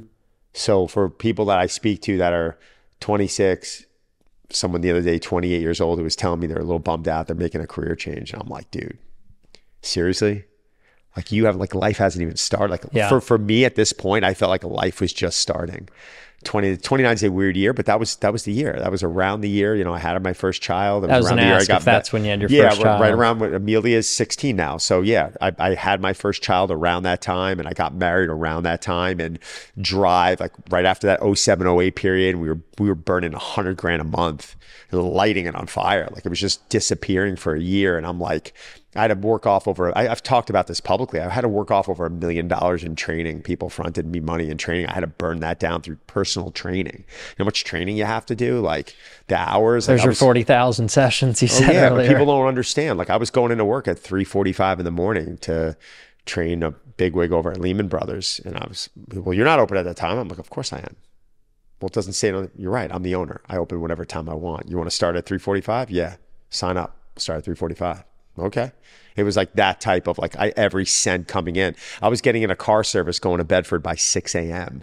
to make $600 to be back in the city by 8:15 to start my day, 3 mornings a week. It's like, you do these things, people don't want to do it. Oh, what'd you do that for, a month or two? No, I did that for 6 years. Do that for 6 years. Sleeping in a car to Bedford, up to Rye to work with someone because he was awesome and he paid me well. But these are things trainers don't want to go through this. Trainers just want to snap their fingers, get their certification, and start making millions of dollars online. Unfortunately, some of them are, because there's some terrible coaches out there that are selling products online and they haven't gone through that. But I think the industry, that's a different conversation, but the industry will start cleaning up. Quality control will start picking up a little bit when it comes down to who you're hiring online or not. Yeah, but the level of like experience that you have is so in front of you. Like, it's just like exuding from you when you step into a room with them. It's just like, there's I've seen a million other trainers and they think they know what they're talking about, but it's like, you've been through it. And thank you. Yeah. So, and I still think there's that much. That's the exciting thing. I'm 46. Oh man, I'm just getting started. Like, I really feel like in business, when I'm doing with my wife right now, I just feel like there's so much ahead of us, and we're just pumped. Like, I still wake up in the morning and I'm like pumped. I'm just like, I'm still excited. You can hear it in my voice when we're training today. I'm like, all right, what are we doing? Like, I left after that last set. I'm like, man, I could have done hundreds on that. Like, like I fell a little short next week. Okay, hundreds. The week after, 110s. Like, let's go. Like, you got to keep like part of that thirst. Like, I don't want to ever lose that. That word complacency is something my grandfather, it's like, there's a line that my grandfather used to give me: run scared, try harder, there's no room for complacency. I know, like, I used to hear it when I was 14 and I was like, yeah, whatever, grandpa. Run scared, try harder, and there's no room for complacency. That was like, you could have tattooed that on my forehead. He used to say that to me all the time. And I'm like, yeah, grandpa. Okay, grandpa. Stuck with you though. Oh yeah. Now I'm like, why didn't I should have looked at you and been like, yeah, like, oh my God, like that's it. How much that comment you made about the realness of life setting in, at that, when you were 29 and you just had your first child. Yeah. I had this kind of epiphany last night. I got in super late and took an Uber to the hotel, and there was this really nice man that drove me there from Bangladesh. Yeah. And I just was having conversation with him, and it's 1 a.m. He's got a picture hanging on his mirror of him and his 2 little girls, and this guy's grinding, right? So I asked him, I'm like, what's the motivation, right? And he's like, provide for my family, right? I got to go home and put food on the table for them. And not only that, but I've got family back in Bangladesh that I'm sending money to back every week. It's amazing. Mm-hmm. And so I'm curious, like that realness that set in at 29, when suddenly it wasn't just you that were on the line. No. Now you got a wife and you've got kids. You got more people that are depending on you than ever. That to me is a realness that's got to set in that phase of life. That maybe that's that kind of shift. That's part of it. I also think 30s, I just think there's also this maturity that happens in your 30s, and you're just like, okay. 20s is really somewhat of this, like, for me, it was a bit reckless. Yeah. Because I'm working, but there's just this freeness. Out of college. Yeah, like, oh, hey, buddy, been working my ass off all week. Want to go to Miami this weekend? Yeah, let's go. Yeah, let's go party. And you're just kind of like throwing it around a little bit and having fun. And it was great, but it wasn't like, it was a part of my life I'm glad I had. But I'm more happy now just being home, just not having that volatility, and waking up on the weekends and feeling really good. Yeah, and training, running, or this morning we played hockey early, and then get with training session with you guys, and I'm working in between, and hopefully this inspires some people. I think at the end of the day, like, people need to understand, like, it's going to be okay. Like, it's like, you just gotta, like, I think part of this really is like, trust your gut and go. But you gotta be smart about it though. Like, at a certain point, you got to turn around and assess, like, am I being an idiot here? Yeah. Like, if I've just been like, am I making the right decision? But you have people around you have friends around you, you have your mentors. Like, no, man. Like, I remember when I started a second business while everything was kind of a little awry, and I had one of my buddies, Jerry Cardinal. He owns a company called Redbird Capital, and he'd kill me for mentioning his name. I don't care. I love the guy. But he turned to me and he was like, "Are you out of your mind?" And I'm like, "What are you talking about?" He's like, "You are a gym owner. What is this digital bullshit? Focus on the gym. Focus on the gym." And I'm thinking to myself, well, you don't understand, because I'm starting this digital business to help give my gym some cushion. He was right. He's 100% right. Like, you can't be in 100 different places at once. You got to be like, we were talking about the person that you met with the other day, Kenny, like, if you have that product, you got to go all in. Yeah. And you can't turn around, and you can't have all this external noise. This show, have you seen this show called The Bear? Mm-mm. Oh my God. It's this new show on Hulu. I binge watched it throughout the rain this weekend. Please watch it. It's your homework assignment, both of you. It's about a Michelin starred chef whose brother commits suicide, and his brother owns this like crappy restaurant, and his brother leaves the restaurant to his other brother, who's the Michelin star chef. So his brother, who's the Michelin star chef, comes in, takes over this dysfunctional restaurant that's having money problems with this dysfunctional staff.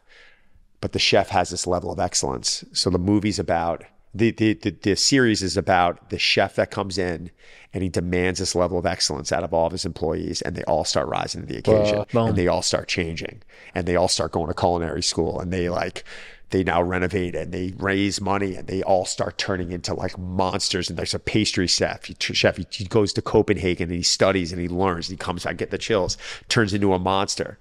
But these chefs there was nothing else in their life. There was like their life, like this pastry chef, like went to Copenhagen. He was dreaming about donuts, making donuts. And he was dreaming about the presentation and how to make it delicious. Wow. And he was like, how do I be the best? And they all wanted like everything that they ended up doing. I got through 2 seasons of it, and we're waiting for the 3rd season to come out, but they literally created this place, which was like this level of excellence. Wow. And hopefully it continues to elevate. But when you look at someone who is truly passionate and they dive into something and they're like, this is it, there's nothing getting in my way. And you know what I'm talking about. Yeah. Sure. You know, you remember like, it's golf. Mm-hmm. It's only golf. And they're just like obsessed and go, go, go, go. Or it's like fitness, nutrition, and boom. And it's like, I do believe there's other things that need to happen in your life at a certain point. But to become that great, like there is no... You know, my buddy Wally Serbiak played in the NBA. Yeah. Right? Oh, yeah. Cleveland Cavs. Cleveland Cavs. I mean, he was at my wedding party. Really good friend of mine. He's a golf fanatic. Yeah. Morgan's played with him. And I remember on Friday nights when we were going out in high school, we'd be like, hey, man, we're going for pizza.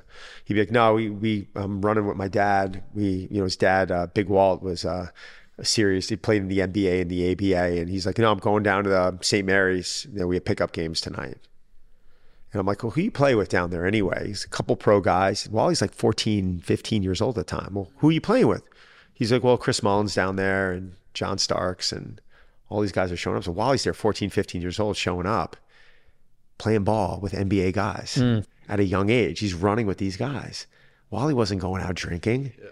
Wally wasn't going out meeting girls at that time. He wasn't doing that stuff. He was like, no, this is what I want to do. So when I was watching that show the other day, I actually got really like attracted to the fact that this person was sitting there looking at desserts, like walking home from work, staring into pastry windows, like envisioning, what can I create from this? Wow. And that to me was like special. I'm like, wow, like that, when someone is that passionate about something that they go all in, to me, I think is a really special thing. I agree, man. Wow. It's such a lesson, because for me, like I'm very scatterbrained sometimes, especially like not being in golf full time. My brain, I love creating, and I have a lot of visions, and it's like this thing that just keeps coming up and being like, you got to have one main thing and just do it right. And like I know what that is in my life, and yeah, it's just. But I think also having someone to help you get organized. Right? Totally. Because we need you need creatives that are coming up, and right? There's no one I love hearing more from than Morgan when he calls me and says, "I got an idea." but I'm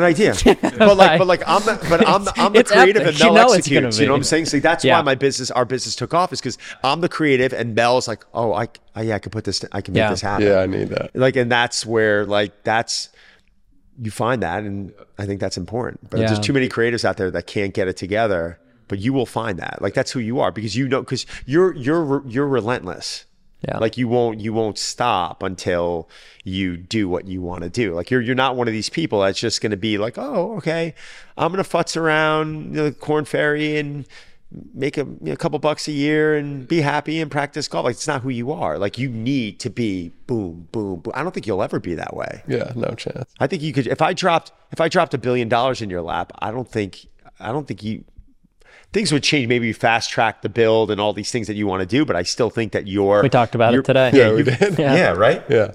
Am I right? I mean, I'm Definitely. right. You don't change. If I had $1 billion, like it's just $1 billion. Like I still want to achieve things in my life and make people, not make people, show people that they can heal themselves. Right. And then they have more power within them than they could ever imagine. And that's like really what's my purpose in life, right? Like we're all curious, the three of us, about like bettering other people and bettering ourselves first, and showing by example really how to get there and learning along the way.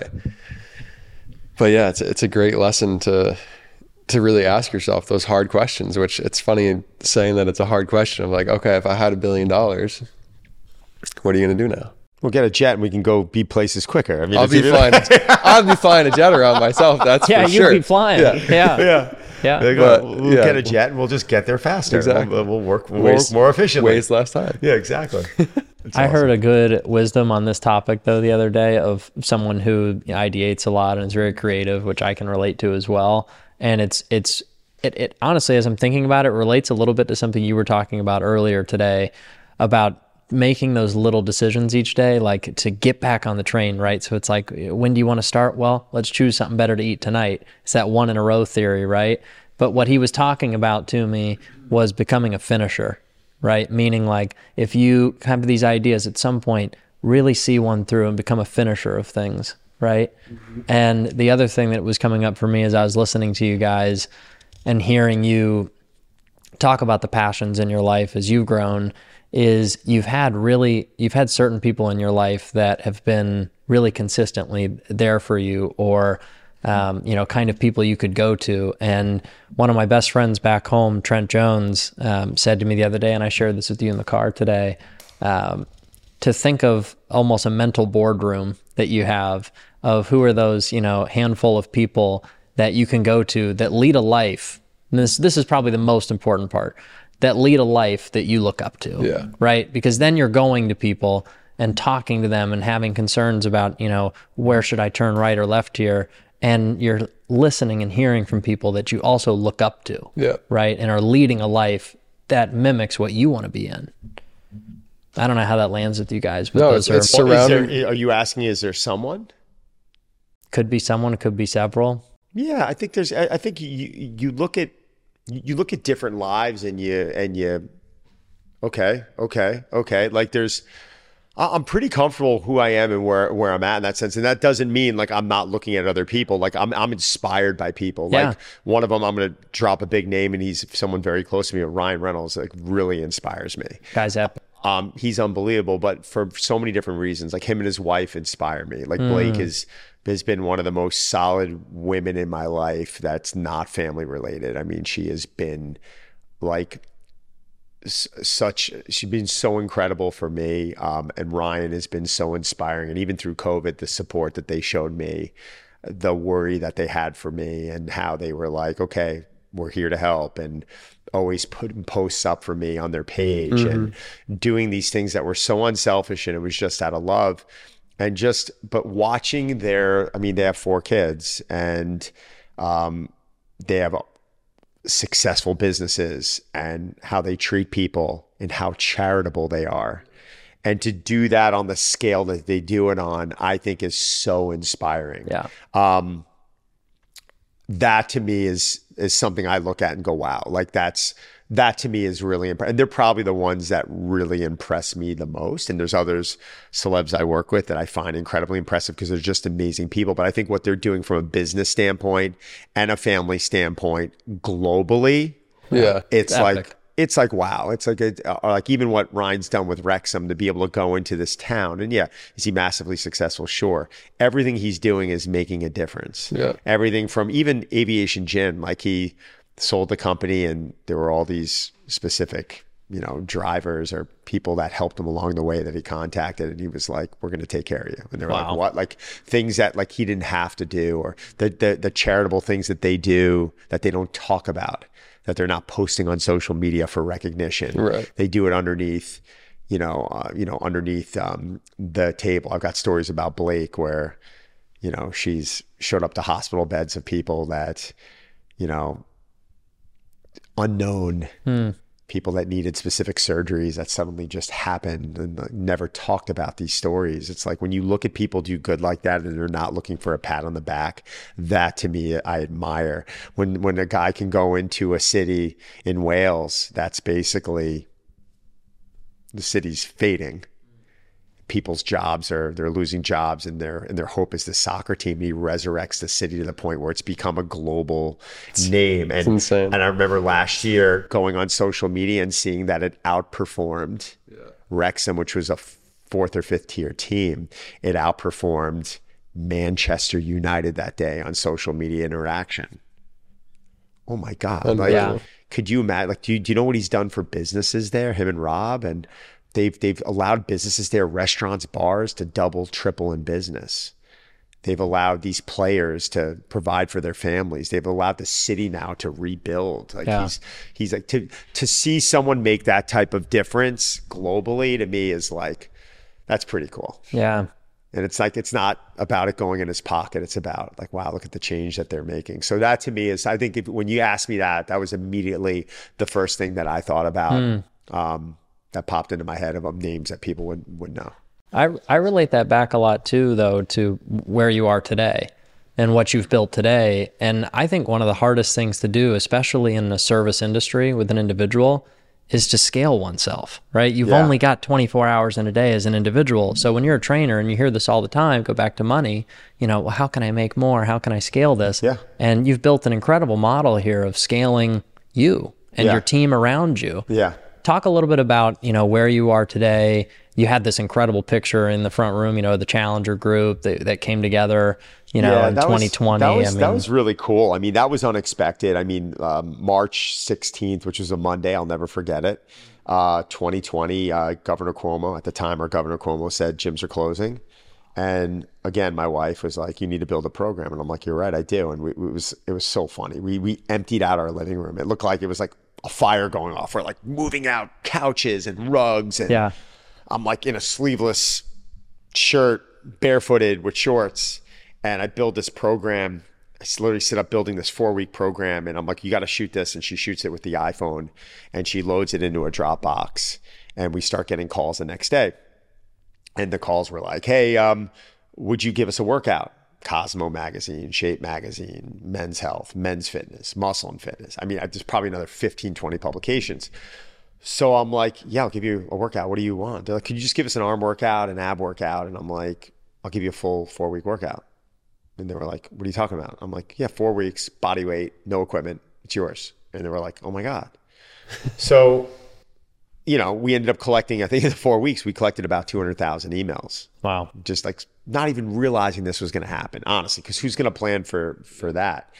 And then out of nowhere, I start getting calls from all of these magazines. Like, they wanted you to do a live workout now. And I'm like, oh, here we go. In a 30-day span, my wife and I figured, and this is an accurate number, in 30 days, I did between 120 and 140 real-time live workouts. Wow. What? I was doing 4 to 5 a day plus my own workout. So it'd be like Cosmo, 11 a.m., Instagram takeover, 45-minute body sculpt workout, or day 2, go. Plus, I think I had COVID that week because I'm walking down and my wife's like, you're dying, you're sick. I'm like, I got to do this. Like, this is an opportunity. Like, I'm just going to go in between. I was taking 5 showers a day because for that first week, because I would start teaching and I'm dumping sweat. And after I had to like shower, throw clothes on, like, Mel, get the tripod ready, set it up, set the camera up. I'd come running down. I'd be like, hey, muscle fitness, here we go. Don Saladino coming to you.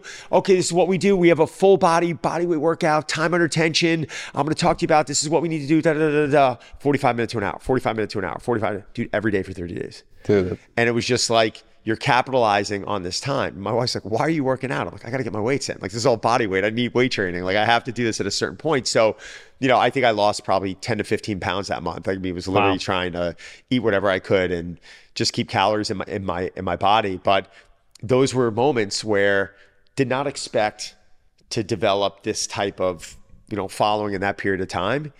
And then, we started offering we offered a free challenge the following month, and then people came into my community and they didn't realize it was something I really wanted to do. How can I take the same attention that I would give to like someone I worked with one-on-one and try and scale this now? So what I did was I started these challenges, and what they would get was they would get the monthly workout with videos. They would get a morning video from me answering everyone's question. So if I had 1,000 people on the challenge and I had 300 questions, I would sit up for 3 hours writing down. Morgan asked about the ketogenic diet. Sammy asked about intermittent fasting. Johnny asked about the difference between a split squat and a real split squat. And there were cues in my head. I would not forget a question. I'd be like, oh, Morgan asked, question number 1 today. Day number 1, guys. Thanks for being here. Day number 1, Morgan asked about the ketogenic diet. Let me explain it. And I would answer every question on this live Facebook video. And I've done that now every day, 5 days a week for the last 3.5 years. Holy cow. I haven't missed I get 3 weeks off a year because there's always an extra week on certain months. And that's like a week off for us. Otherwise, I have not missed a day, not one day. So I offered that into our community. In the first year, the challenge community between April and January sent me this big poster. Wish you guys can see it. Maybe they could put up a little, but it's little thumbnails of all these pictures of all their faces flexing. And it says at the bottom, assembled in 2020. And it's when I started this community at a time when people didn't have. Badass. Yeah, they didn't have, like they weren't able to go socialize. So now it's like, it's amazing. They're started like on my community. It's book clubs. Yeah. Or like wine clubs. Or there's an AM group working out. There's a PM group working out. And I bring on special guests on a Wednesday. You should come on a Wednesday. Love to. You should talk to the group. Yeah. It's great. We'll have anywhere from as little as 50 people to as much as we've had as many as 800 people. It's like, it depends on the time of year, but it talk about inspiring stories, Navy SEALs we bring on, breathing coaches, functional medicine doctors. So it's really become a cool little hub for us to be able to coach people to scale. Wow. Yeah, and it all comes back to that love too. I mean, you can see it in your eyes when you talk about it. Like, you do this because you love it. You gotta love it. You know, you gotta love it. Am I gonna stop one day? I don't know. Probably not. I have no idea. I don't know. It's not my plan. Like, if someone asks me, I'm like, I don't know. Like, all I'm focused on is now. It's like, let's focus on now. Yeah. Yeah. I don't think you're gonna stop. Hope not. We're not gonna stop. Never. Yeah. I'm curious, like, maybe as we wrap up in the next, few minutes, like, if there was, I want to ask the question in 2 parts, and maybe it's the same answer, but when you think about, kids, going through their teens, coming into college, whatever it may be, what is, your biggest piece of advice to them with what you've learned in your life? And the second question I'd ask also is, maybe looking at someone who's going through a big change in their life, in their adulthood, right? And maybe it's a career change or it's a big personal life change. Yeah. We always ask the question of like, what would you say to the kids? But, there's also adults that go through huge changes in life where you don't know where to turn. And I'm curious what your advice is for those too. Yeah, I think we'll start with the kids. First off, just be patient, like follow your, like if there is passion and purpose, follow that. Like if you love cooking and you want to be a chef, like explore that. If you want to, if law is your thing, explore that. Like I think we need to really, if you're lucky enough to be able to chase something you love, like I would definitely focus on that. There's a lot of people out there that are like, I'm very successful and I don't love what I do, but it provides and it puts food on the table. And I'm like, okay, great. Like you're doing well. And if there's nothing else you want to do, then ride it out. And there's other things in life you can find that passion and purpose with, right? Yeah. But like, I think if you have the ability to chase something that you love, do that, because I think a lot of times we're chasing dollar signs, and anyone getting involved in my business for money, you're making a huge mistake. Like you can't, like it doesn't, like session rates, this is like provide value. Yeah. It's a really important thing in life. Provide value. I wanted that. people listening. I wanted people thinking of me and talking about me at dinner. Yeah. Being like, this guy has changed my life. He provided value. Oh, top 5 most important people in my life, Donnie's in there. Top 5 people that would take a bullet for me, Donnie's there. Like this sounds sick, but this is literally what I tried to create. I wanted that type of value in people's lives. I wanted people to look at me being like, no, he's one of the most solid people I've ever met. And I wanted that. Does it always work out that way? It can't be perfect, right? But I think that's what I would tell the young, teen or someone trying to figure it out. Like, dude, just add value. Whatever you do, if you're sweeping floors, kick ass at it. Yeah. When I was working at Crest Hollow and I was sweeping floors, honestly, you're gonna laugh. Like I wanted to stand out. I wanted people looking at me being like, this kid's a savage. Like, look at how much, seriously, I was 13, 14 years old, running around the floor, sweeping like a lunatic or moving around as a lunatic. And people were just like, this guy's a machine. I was young. It sounds ridiculous, but it's literally like that type of mentality I want. Now for the adult, man, I think it's going back to that line. It's all going to be all right. Yeah. I have a friend of mine the other day who just, left a job. He's a very smart guy. He's got a great attitude. He's like, I'll find something. Is there a little fear in there? I'm sure there is. There was for me. But you also, like, if you sit there, worrying is not going to get things done. You got to become relentless. You got to be organized. What I respected about him is he's like, yeah, I'm out of work right now. I'm getting paid for it, but I'm treating every day like I'm working. Yeah. So I'm waking up at a certain time, meeting at a certain time. I'm training at a certain time. And guess what? I'm job hunting at a certain time, and I'm relentless. Like, bravo. Like, that's what you got to do. But I think what happens sometimes is we just expect to be saved and we want things to fall in our laps. It's just not the reality. Yeah. It really is. That's true. You That's gotta work, true. man. I guess, man, thank you for sharing all that stuff. The last thing we'd really love to hear is about the title of this podcast. It's called I Can Fly. Wow. I like it. We like to ask each person as our guest what that means to you. If you verbalize that or kind of talk about it in your own head, if you say it in your own head, what does that mean to you? Is there a time in your life where you felt like you could fly? Yes, and it's a good feeling. I think when you start waking up and you feel like things are just clicking. God, it could have been this week for me. Like, you wake up, I think this morning it might have happened. I'm driving to hockey. No, seriously, I'm driving to hockey this morning. My kids are good. My wife's good. I'm like, I'm driving to hockey. Got you guys coming over today. My landlord's not beating down my door. Con Ed's not shutting my power off.